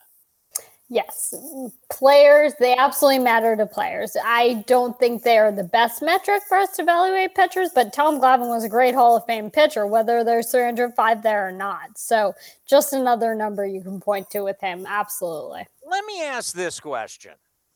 Would you rather be Greg Maddux? By the way, Cody, how many wins did Greg Maddux have? 355. So would I rather have 355 wins, or would I rather have good metrics? Now, obviously, if you win 355 games, you're going to have good metrics. I understand that. But would I rather not have wins and have these metrics, or would I rather have 355 wins and go into the Hall of Fame? What would you rather have, Sarah? You would rather have both. You would rather have a great pitcher. I mean, the whole point is that every single pitcher with 300 plus wins had great metrics, has so many things we can point to. I don't have any issue with talking about a guy getting to 300 wins, 400 wins, wherever we're getting all the way up to Cy Young. I think that the issues that people sometimes raise with wins are much more in like specific instance basis. Like when Jacob deGrom goes out, gives up a solo home run in the first inning, and then his nail strikes out 13 guys and loses that game 1-0 because the Mets couldn't score. Something like that individual win or loss or lack thereof, whatever you want to say, those are the moments where I kind of bristle at wins and losses. But I think we've gone so far with so many of these stats and so many of these narratives with stats that now wins are like a bad word. I don't think they're a bad word. I just think there's usually something better to evaluate a pitcher with. But absolutely, you mentioned Tom Glavine telling me that somehow I'm supposed to follow up a Hall of Famer, which is totally not fair, by the way. And you said 305 wins, and I'm like, yeah, I mean, that's Tom Glavine. He was amazing. So I'm totally fine with defining him or anyone else that way. Have you ever read the book The Outlier? I have not. Okay. That to me is Jacob deGrom. And okay. You just did it, Sarah, and that's what Cody does. Everybody brings up Jacob deGrom. Show me the next guy. We always hear about these numbers, and it always comes back to one guy, Jacob deGrom, which would then be what you would call the outlier. Absolutely. People tend to pull at instance-based, like anecdotal evidence, right, to dispel something, especially when they feel strongly about it. I think the other conversation with wins is that the other thing Tom Glavine did a lot, and I don't have his baseball reference page up, but I know he had a lot more complete games and shutouts than anyone in the current game. I mean, I think there's also an argument against the concepts of wins and losses with the way we see pitching staffs deployed these days, and it has come up in the postseason as well. I mean, a guy can go out there and give you 4 outstanding innings, 4 no-hit innings, and set you up really well. If you're the Tampa Bay Rays and you have the next guy ready to go and this is your plan, that guy won't ever get a win because he only went 4 innings, but maybe the definition should change so that a guy who comes out and does something like that could get that win. So that's the other thing, is I think that it's not necessarily inclusive enough of the way pitching goes these days, but maybe pitching should not be going that, there's a million ways to take that conversation too. We've talked about here on the program that every good movie, every good book has a villain, and the villain is the Houston Astros. And it's kind of like, it is what it is. We can't stand them. I cringe, but you know what? They're like the perfect villain now. And Carlos Correa is the leader, and I have to say, a lot of respect. And they're coming into this thing feeling pretty confident. And if they, you go to the ALCS 5 straight years, and if you win the World Series again, and you've been at 3 of the last 5, I hate to say it, this is one of the good runs we've ever seen. This is one of the best runs we've ever seen. But I like the way you mentioned the villain and the way you say that you kind of need it, right? Yeah. I saw a lot of conversation after Correa hit the home run where he tapped his watch in the ALCS, which, by the way, I love the celebration. That home run went like 380 feet. if I'm doing that celebration, I'm doing that on a 450-foot bomb. I'm just saying, but I'm not Carlos Correa. I can't do any of that. But I saw a lot of people talking. I follow a lot of people on Twitter who are part of the New York media space, especially. And there's a lot of conversation who's going to be playing shortstop for the Yankees next year. And it seems to be, pretty much decided, at least by those who are analyzing it, that it'll be Seager or Correa. And the question with Correa is whether Yankees fans could root for him, right? And I saw a really interesting discussion. I want to say it was James Wagner of the New York Times and maybe a couple of others talking about how he's the perfect kind of villain because he backs it up and he smiles with it. He has fun with it. He's not the type of villain where you just, if you're a fan, you can't stand him. You just don't want to see it happen. It's almost like when he finally comes through and he does the thing, you're almost like, yeah, I knew that was going to happen. I think that there's something really cool to that. And I think he's just such a magnetic player to watch and taking all of the history, everything out of it. And I know a lot of people have trouble doing that, but he's always been hyped as a great player. And I really think he backs it up. And he's been so great in October. So I kind of like that. I mean, I think that having a team that maybe some people have some specific feelings about, it adds even more, energy to the World Series. And I don't think this World Series is lacking for it. I think there's so many exciting storylines, but it is interesting that people may be hate watching, but maybe that's a good thing. If they're American League fans, if they're your A's fans, I'm sure, and a lot of others may be feeling that way about the Astros, but that also makes you interested and intrigued. Well, listening to you right there, it an interesting question because both have had health problems. If you look at their ages, you look at what they've both done in the World Series, you look at what they've done in the postseason. I'm going to make you general manager of Team X. I'm not going to say the Yankees, but would you rather have Seager or Correa? Who would you rather have? So I think it's really interesting because I think that Seager is probably ultimately a third baseman. And I think that he's been fine defensively, but he just kind of has the body and everything that you sort of see him sliding over, which isn't to say third base. Changing everything. Exactly. I think that he's not necessarily a guy who, if I am GMX or front office X, I'm necessarily signing him to a 10-year contract or whatever it is, expecting him to be at that position for that long haul. Carlos Correa is an incredibly gifted shortstop. Taking the offense out of it, taking the injury problems, as you mentioned, they've both had kind of different but sort of equal amounts of time missed in terms of injury history. I think that it really comes down to whether you want the elite defensive shortstop, which, outs above, he doesn't necessarily have the defensive run saved, outs above average, whatever, but that arm it's his arm and Tatis's arm at shortstop. And obviously Tatis is also at his injury issues and ended up in the outfield for part of this year and whatever else. But that's kind of what I see it coming down to. But I also think that Corey Seager has the potential to turn into kind of what his brother has been in Seattle in terms of just an offensive stalwart at third base, kind of, your slightly more gifted defensive player who you don't need to stick at first base. Of course, that makes no sense to A's fans because you have an amazing defensive first baseman, Matt Olson, but someone who is athletic enough, you don't have to put him at first, but you don't necessarily want him at short. You don't necessarily want him there. Put him at third base and have him crush home runs. So, I mean, if I'm taking one of those guys for the long haul, I think I would want Seager's bat, but I would want Correa's defensive ability at short. Now, I have no real numbers to back this up. I'm just going to throw it out there. If the Astros do win the World Series, will this be the worst starting staff? Because I know their starters were terrible in the ALCS. Whether you're looking at whether they're bullpenning or it's terrible. But their bullpen was good. That was the difference. The Red Sox, their starters are good, bullpen terrible. Astros starters terrible, bullpen good. But literally, will this be the worst? And I know there's bullpenning going on, but will this be the worst starting staff in the history of the game ever to win the World Series? Well, I guess it comes down to how we're defining it.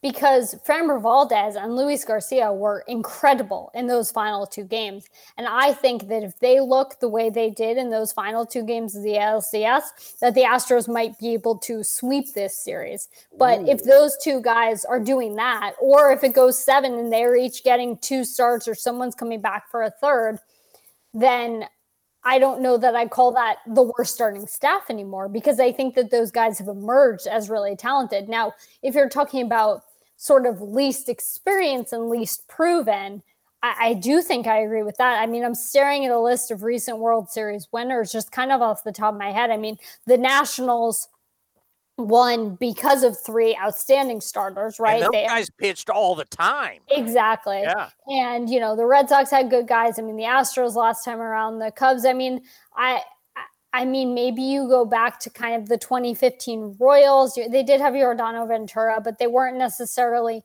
in the exact same boat. They got Johnny Cueto, and he was not good for them in the regular season, but he was really good in the postseason. But it's a great point, and I'm going to research this more strongly. We're not talking live here. Are you getting Sarah Langs to research something?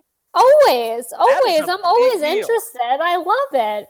No, but I think that's a really good point. I mean, you know, the team that came in with, you know, the least sort of experience among their starters was the Tampa Bay Rays, and they ended up getting bounced in the ALDS, but they set a record for their first 3 starters in a postseason series, having the fewest combined like career starts and everything else. They were using 2 rookies and another guy, Drew Rasmussen, who's just in his 2nd year. But, you know, the Braves last year might have been another good comparison there. They didn't end up winning the World Series, and Max Fried was a bit more established, but Ian Anderson was a rookie, and they had, you know, Kyle Wright and a couple other rookies kind of running out there.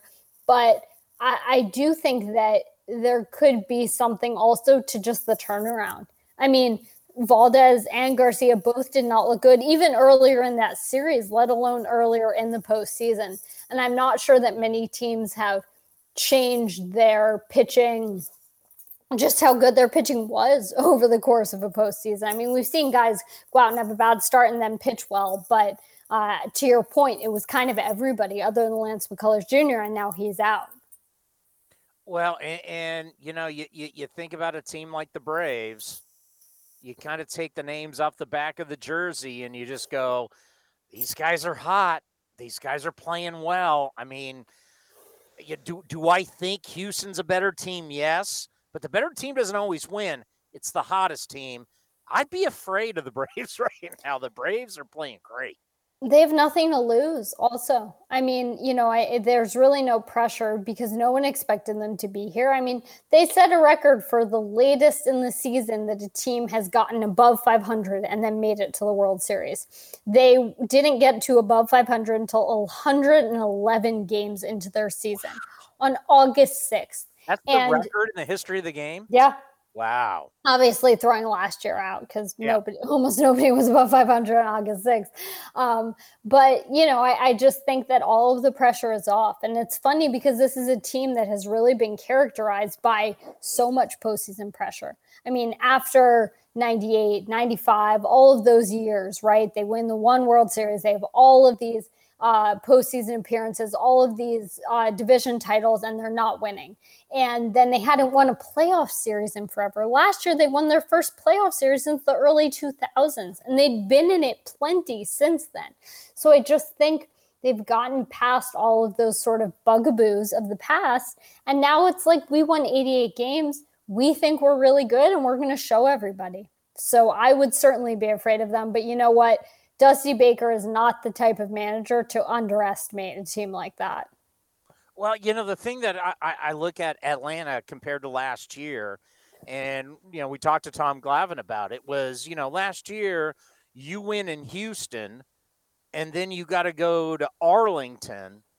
Now you're playing games at home. And they got rid of the Dodgers by beating them at home, to having the home crowd. There's no more cardboard cutouts. There's not random fans from Texas.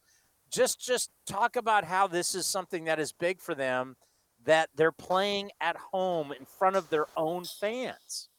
It's huge. I mean, I think that a lot of the players kind of credit it after they won the NLCS to why the series didn't just follow the same, rubric that it did last year. Obviously, through the first 5 games, we had seen the exact same team win each one. And of course, the Dodgers last year came back after trailing 2-0 and 3-1. And I think a lot of Braves players were talking about the fact that that was different. It was in such a sterile and atypical environment. And of course, we understand why it was happening. There's no, disrespect or anything to that. It was amazing. We got a season and a postseason last year.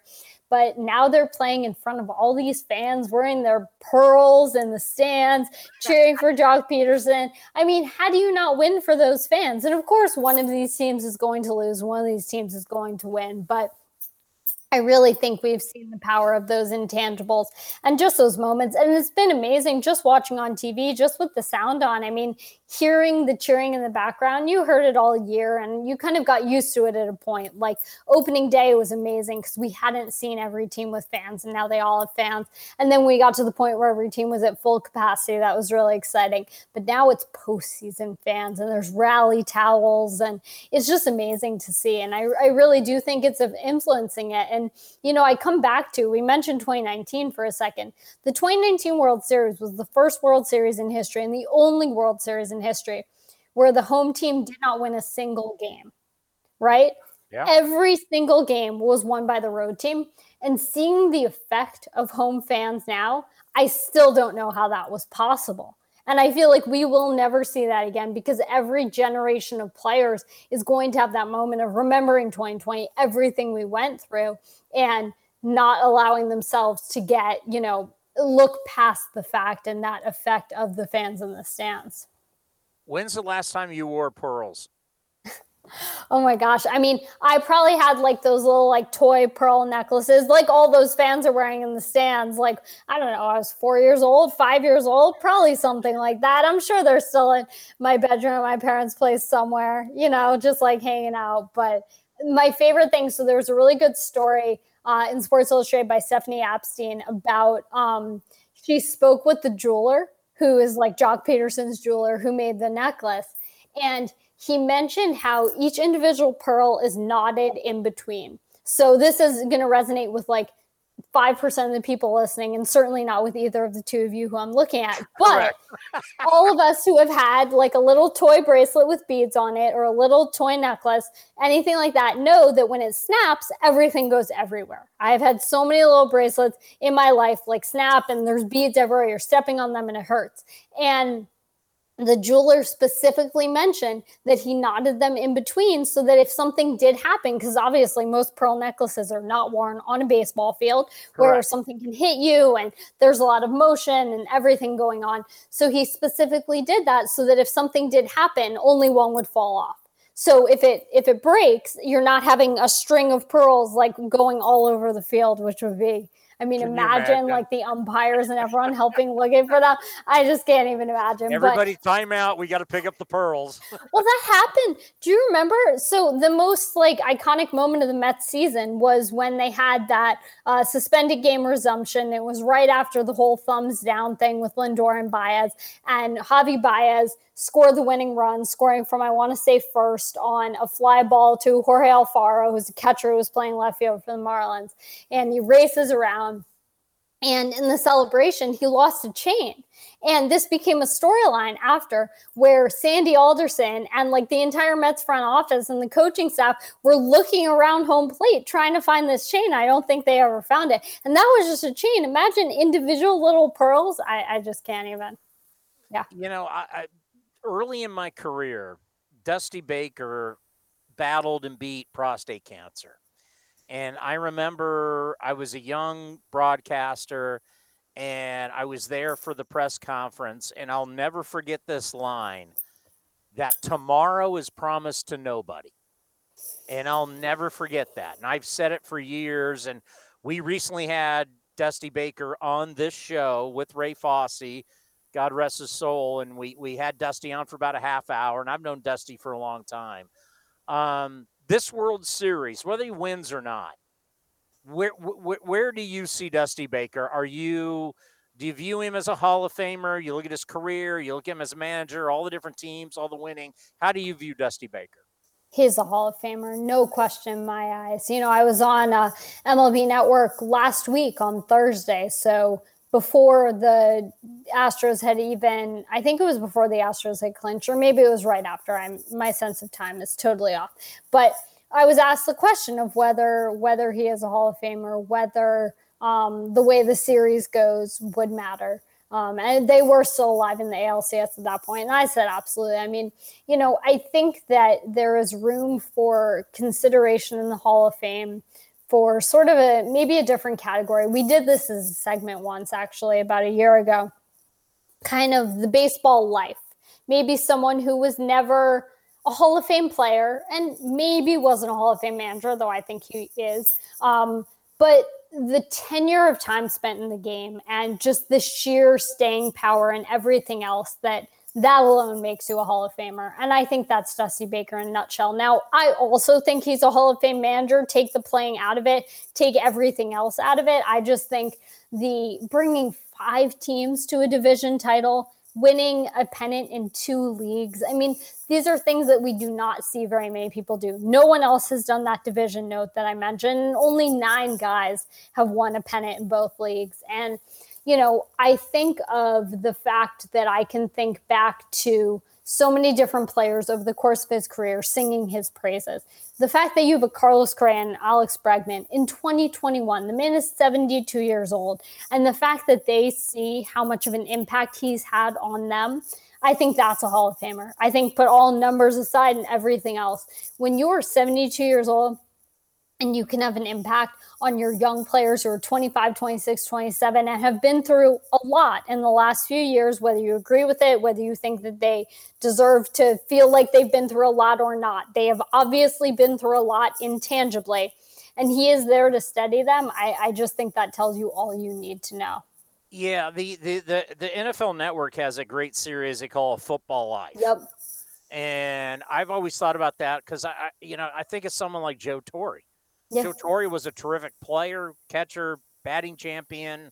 Then what he did as a manager, I think we in our game need to celebrate people who have these unbelievable, you know. I mean, Dusty Baker, I didn't even realize this, and I can't remember where I heard this. Do you realize he started more games in left field than any Dodger in history? He has started the most games in left field of any Dodger. And then, I mean, the guys on the on-deck circle is Hank Aaron's hitting a home run, and then you think of everything he's done as a coach, what he's done as a manager. I mean, you talk about a baseball life. It's like, it's incredible. It's amazing. And you know what I always come back to is when he was hired in December 1992 to be the Giants manager, he was the youngest manager in baseball. He was 43. You know, we're talking today about Ollie Marmol getting hired for the Cardinals, and he's 35, so that's younger. But Dusty Baker, who is here as the second oldest manager to make it to the World Series, was the youngest manager in baseball when he was hired, and he had almost no managerial experience. He'd been a coach with the Giants for 5 years, and the inaugural year of the Arizona Fall League was 1992, and he had managed a team there. So he had managed a team for a month of his career, and before that, he had just been a coach with the team. And when he first retired from baseball, he actually went and was an investment broker for a year. And then he went to the Giants and coached with them for 5 years. So I just think that even just the beginnings of his story, I've pulled up a million times. You know, I went on a deep dive just reading about, I love going back and reading newspaper stories from when something happened. I think seeing the quotes in the moment, everything we see now, it's amazing to look back at those and sort of have that perspective on history. And when the Astros almost made it to the World Series last year, I went back and I found the original story in the New York Times by Murray Chass about the Dusty Baker being hired.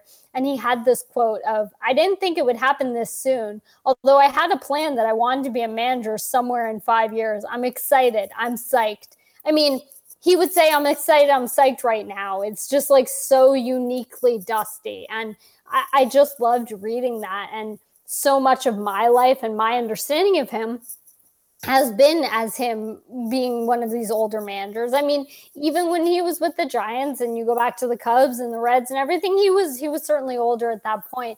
So to just get into those moments of seeing a young kind of bushy-tailed, bright-eyed Dusty Baker, excited to make his mark on the managerial world. It's just amazing that he's finally back in the World Series now. All right, so you went to one of those fancy colleges, not like Cody. Cody went to some college no one's ever even heard of. Did you go like the University of Chicago or something like that? I did. Okay. My kids' college tuition.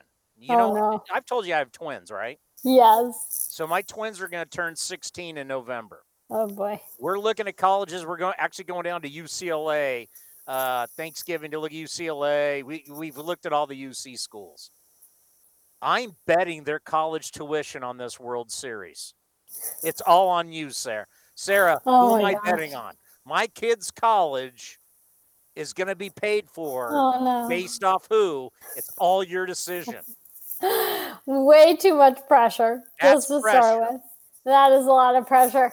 I think I have to go with the Astros. I mean, I completely agree that the Braves are hot, and I totally see it, but I don't know. They're the best team, and I think by the time you get to this point, I think the best team wins. But I had to make a pick earlier. I went Astros in 6. But I know you don't want to bet that tuition on the Astros because I know how you feel about the Astros. I just threw up in my mouth. Oh, Astros. But you know what, though? You got to give credit. I mean, these guys are supremely talented. You're talking about being in the ALCS 5 straight years, 3 out of 5 World Series. By the way, you know the thing that kind of rubbed me wrong was the Red Sox fans going after the Astros, and I'm like, folks, you're the original cheaters. Remember the Apple Watches? You're the originals. For you to be calling them cheaters, it's like hypocrisy like you wouldn't even believe. I was tweeting during Game 6 of the ALCS about how Luis Garcia was throwing really hard. He threw like the 5 fastest pitches of his career. He was only up about 1.5-ish miles per hour on average, but he doesn't throw super hard, and he basically hit like his prior high was 97.1. He hit 97.2, 97.3, just about there. He was throwing harder. He talked about a mechanical change. This is a guy who's dealt with a lot of knee injuries and seemed to finally find a good way to, plant his foot and not hurt himself. And people were in my mentions talking about sticky stuff. Sticky stuff doesn't make the ball go faster. It doesn't affect velocity. And I'm just sitting here like, I know how you feel about the Astros. I know how a lot of people feel about the Astros. But just because someone is standing there in Astros uniform doing something they've never done before doesn't mean that anything nefarious is going on. This is a young guy who's still figuring it out and finally got healthy. And they talked at length about that mechanical change. And I just thought it was so funny. So you were right that there were a lot of accusations going their way in a handful of ways. I saw them just in... The majority of those guys that are on the roster were not there when they were banging trash cans. So it's like... I do think that's an important... I think just for the national appeal of this World Series and of this team, I was really heartened to see that Framber Valdez and Luis Garcia and Yordan Alvarez and Kyle Tucker were some of the biggest contributors for this team in the ALCS, because I understand there are people out there who are always going to feel a specific type of way about Correa and Altuve and Alex Bregman. I understand that. I think they're great players. I am objective. That's what I look at, what's on the baseball reference page. But I understand that people feel that way. But I thought it was really great to see Yordan Alvarez have an amazing series and see those 2 young pitchers carry them. I just think that regardless of how you feel about those others, you can get on board with those guys. And I also think Dusty Baker does a lot for that. There are a lot of people out there I know who are sitting there thinking, I don't want the Astros to win, but I really want Dusty to win. And, you figure out the scales and where you fall with that. But I do think it's good that the team has gotten to this point where there are those other contributors. And those were some of the most important guys, especially in those last few games there. All right, let's end on this. I always like to take the temperature of your mother when we're talking about the pandemic. Is she feeling better?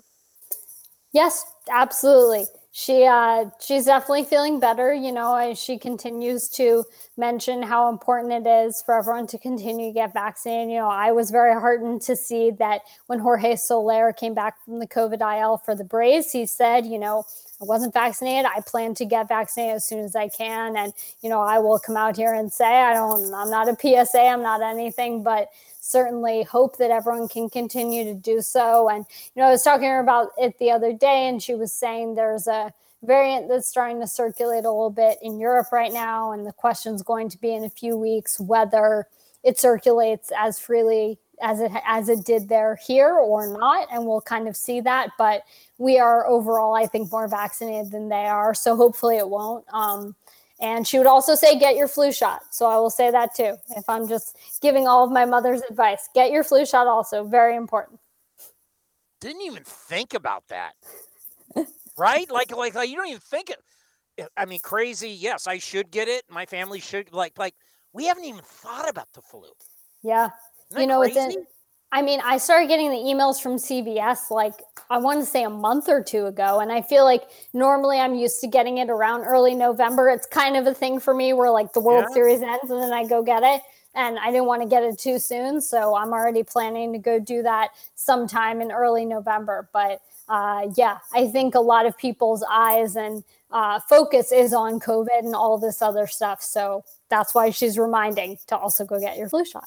So my kid's college is going to be on the Houston Astros, and it's on you. I will have to bear this. I will be extra stressed out during these games, but you know what? I'll take the elevated heart rate. I appreciate it. Oh, you are the best. We love having you on the program. You're the best follow on Twitter, and you mean so much to us. Thank you, and we'll talk during the actual World Series.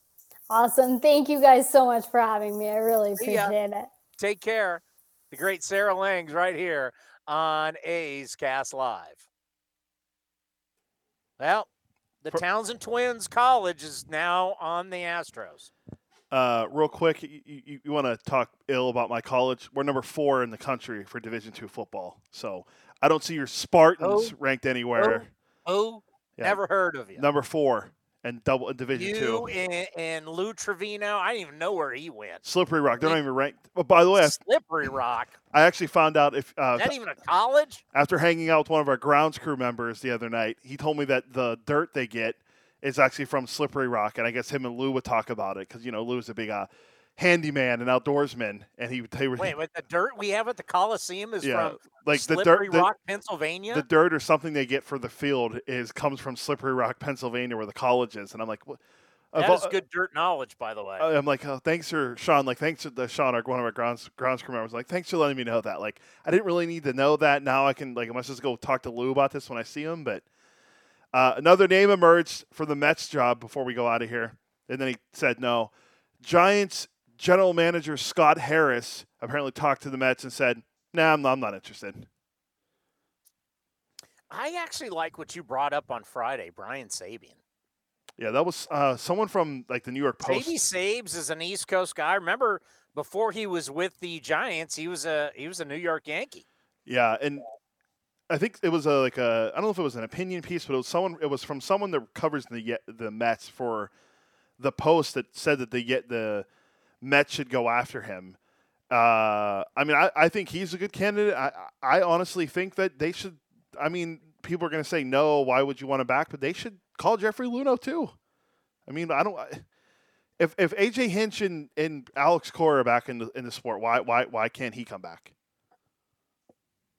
I know his is a lot worse because he denied, and he did the interview, and it didn't look good. But still, if you're all about giving second chances to Alex Cora and AJ Hinch, why not give him a call? But Sabian would be a good choice. What you need to do is you come out and you say, "I'm sorry, I apologize." Yeah, we'll see. And then everybody goes, "Oh."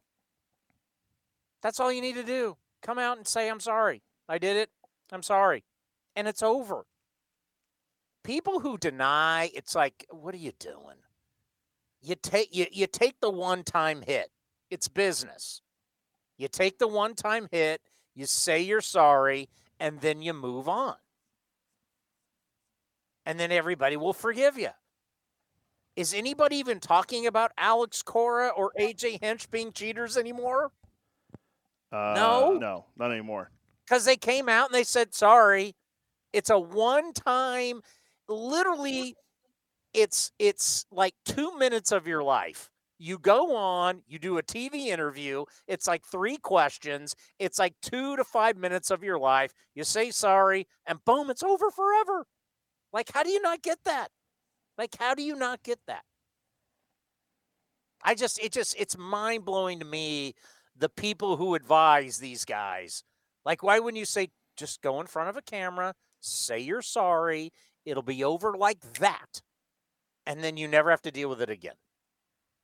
You think anybody in Detroit's asking AJ Hinch about cheating in Houston? No, this not at guy's all. getting Manager of the Year votes. Think about that. AJ Hinch went on television, said sorry, now has a job, and he's going to get Manager of the Year votes just because he said he was sorry. And Detroit was a lot better this year, too. He did do a nice job. But, right? Yeah, I mean. All you had to do was do one. How many interviews did AJ Hinch do? Before he got the job in Detroit? I think he just did that one with. He did one. With Verducci, I think. And it was less than 5 minutes. He did one interview, less than 5 minutes, and he's now going to get Manager of the Year votes. Seriously, people, it's not that hard. Our business, the media business, it's not that hard to figure out. 2 things real quick. Do you want to the Braves are speaking right now for Media Day for the World Series. Do you want a Jock Peterson quote? Jock Peterson, who has played in 3 World Series, was asked what he's learned, what he's learned to win in these games, and his quote: "Score more runs than the other team." I mean, that's big. A pretty. Hey, let's be honest. If you score more runs than the other team, you got a good chance to win. I mean, it's big if true. And once that you may have some analytic that will get rid of that, but to me, you score more runs. I think you got a good shot. I saw this stat earlier, and I've been meaning to bring it up. This is the first ever World Series to feature the 2 teams that lost in the league championship series the previous year. Wow. We have never had 2 teams go back-to-back losing in the league championship, which would be the ALCS and the National League Championship Series, but then make the World Series the next year. Yeah, I believe. Is that what you're saying? Yeah, I believe it was Tyler Kepner who had the stat. He said, "Fun fact," and I saw the tweet from it. And I was like, interesting. I didn't go back and look to see who some of the other teams that lost in the last 20 years were, but I'll take his word at it. He's a pretty well-known baseball writer. Why would he put out that bad information? We're not going to research that. Let him do that. But that is interesting because you know what, Cody? It really shows how hard it is to make the championship. Whether we're talking Stanley Cup, NBA Finals, Super Bowl, World Series, it's tough to go back to back. It's like what the Buffalo Bills did, where they went to 4 straight Super Bowls. They lost all 4, but to go to 4 straight is incredible. It's like hard. Like the Yankees run in the late 90s, where every year they're going to the World Series. It's hard. The Braves winning 14 straight years, their division going to the playoffs. It's not easy to do, man. Hell, Wash taking the Rangers to the World Series back-to-back years is a feat in itself. I mean, to think that the A's went to 3 straight World Series and won 3 straight. Like, you just don't do that. And then they went to 3 straight 15 years later. Yeah. I mean, you got to have supreme talent. You got to have a lot of health goes your way. I mean, when you think of like the Warriors run before Klay Thompson got hurt and Kevin Durant got hurt, that pretty much, after Steph dealt with the ankle issues, the Warriors for the most part were during their championship run, they're really healthy. They didn't have major injuries. Yeah, the only thing they dealt with is Draymond Green kicking LeBron in the nether region in the NBA Finals. But that was one thing to talk about when you think about the Warriors' run, is that they were healthy. And that plays into championship runs, is having your best players available and have them being healthy and being able to be successful.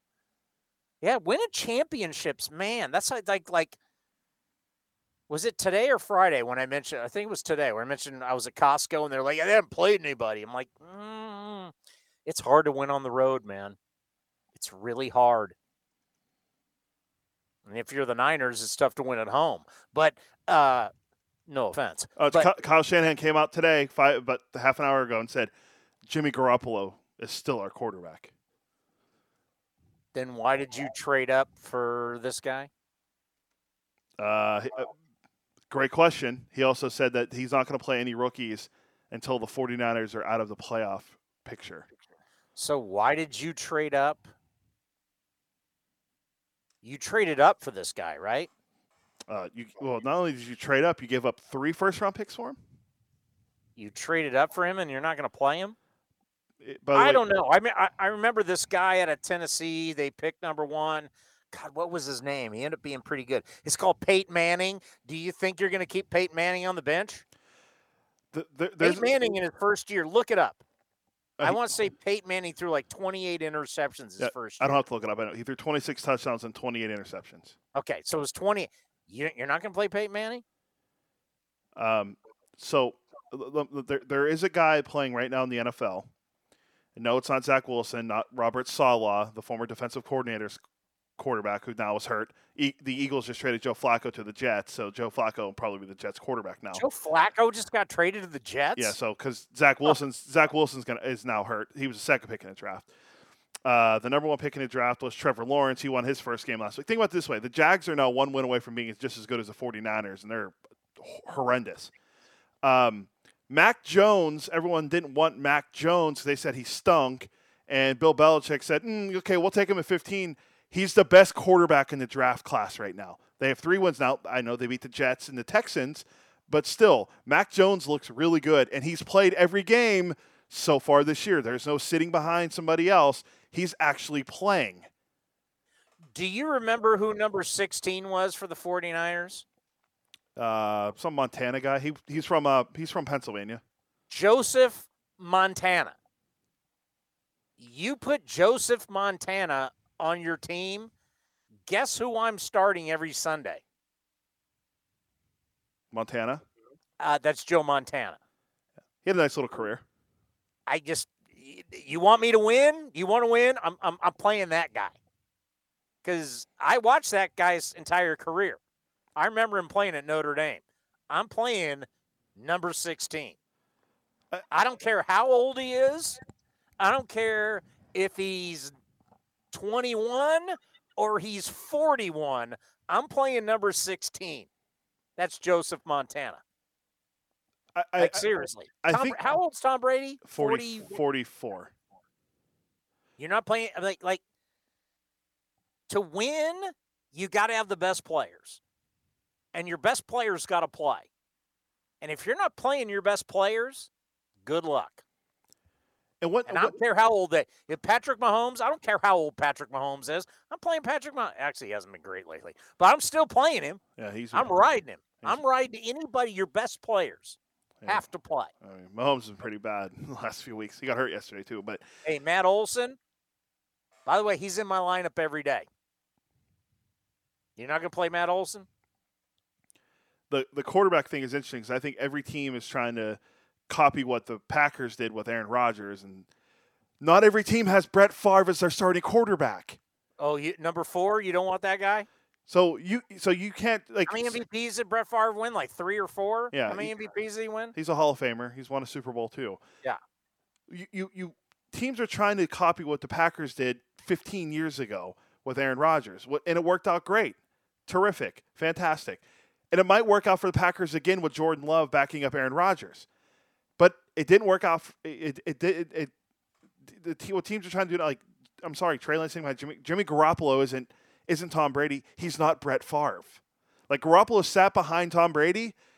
If this was supposed to be the way it worked, it didn't work. Why'd Bill Belichick trade him if it was supposed to be if he was supposed to be the heir apparent? And I know there's a whole disconnect there, But the Patriots kept the right quarterback, I think, going forward. And then they drafted their quarterback of the future, and he's been playing every game so far this season.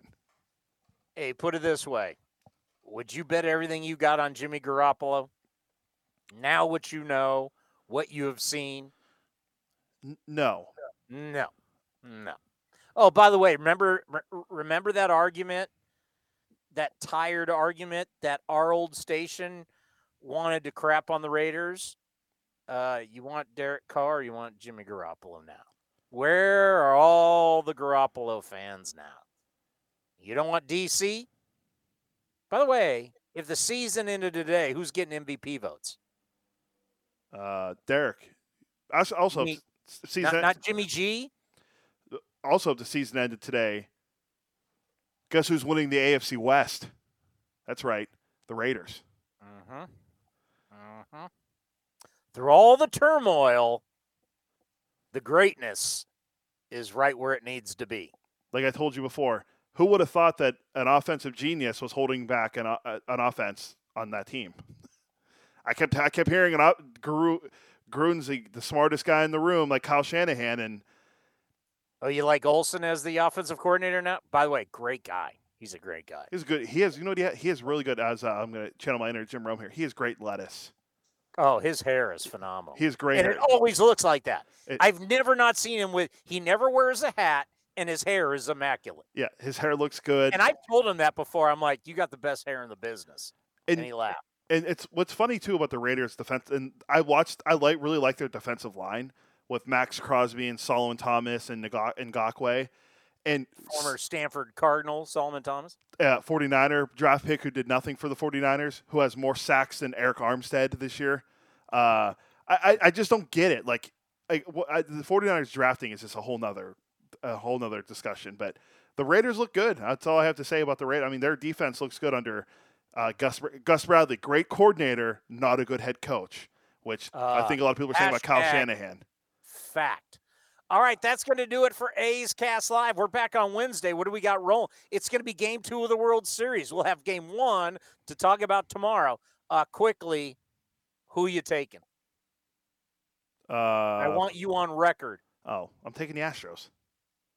I'm going Braves. Oh, well, of course. I knew we were going to go on opposite. That's the way we need to be. This isn't some stage thing where we're picking Braves. I'm with my man, Walter Weiss. I'm with Ron Washington. I'm going Braves. Atlanta, the tomahawk chop. Let's go. You're going – hey, you're forgetting A's legends Jesse Chavez and Stephen Vogt also. I'm going Astros in 5. I'll go Braves in 6. I think 5's a bit premature. You know what? I'm gonna be bold. I'm gonna say 5 still. Braves in 6. I've never rooted for the Atlanta Braves before, but let me tell you something. I can't tell you what a fan I am of them now. Let's go Bravos. If the big three are not at games 3 or 4 in Atlanta, it's a huge miss on Major League Baseball's part if those guys aren't there at some point during the World Series in Atlanta. By the way, how cool. I mean, talking to Tom Glavine's cool. For like 20 minutes, not like just having him on for 8 minutes. He was there for like 20 minutes. We have him on for 20 minutes? It was close, pretty close, yeah. He seemed comfortable. He didn't seem like he was like in a rush. I texted him and I said, thanks again, and sorry if we kept you too long. And he goes, anytime. I mean, he's Tom Glavine, for God's sakes. He's one of the greatest players of all time. He's retired. I don't know about you, but there's only so many guys who have a plaque in that room at the Hall of Fame. There's only so many of them, and he's one of them. Well, the thing is, like, you get him talking about golf and him and Maddox, and they just go, I mean. And hockey. Well, and he's technically one of the great L.A. Kings of all time that never happened. The line of the day, though, was him about, Gretzky's career could have changed forever. I would have played center. He would have moved to the wing. I love it. All right, we'll be back on Wednesday. We'll replay the show. Enjoy A's Cast Live, and we'll see everybody on Wednesday as we'll be breaking down Game 1 and getting you ready for Game 2 of the World Series. This has been a presentation of the Oakland Athletics.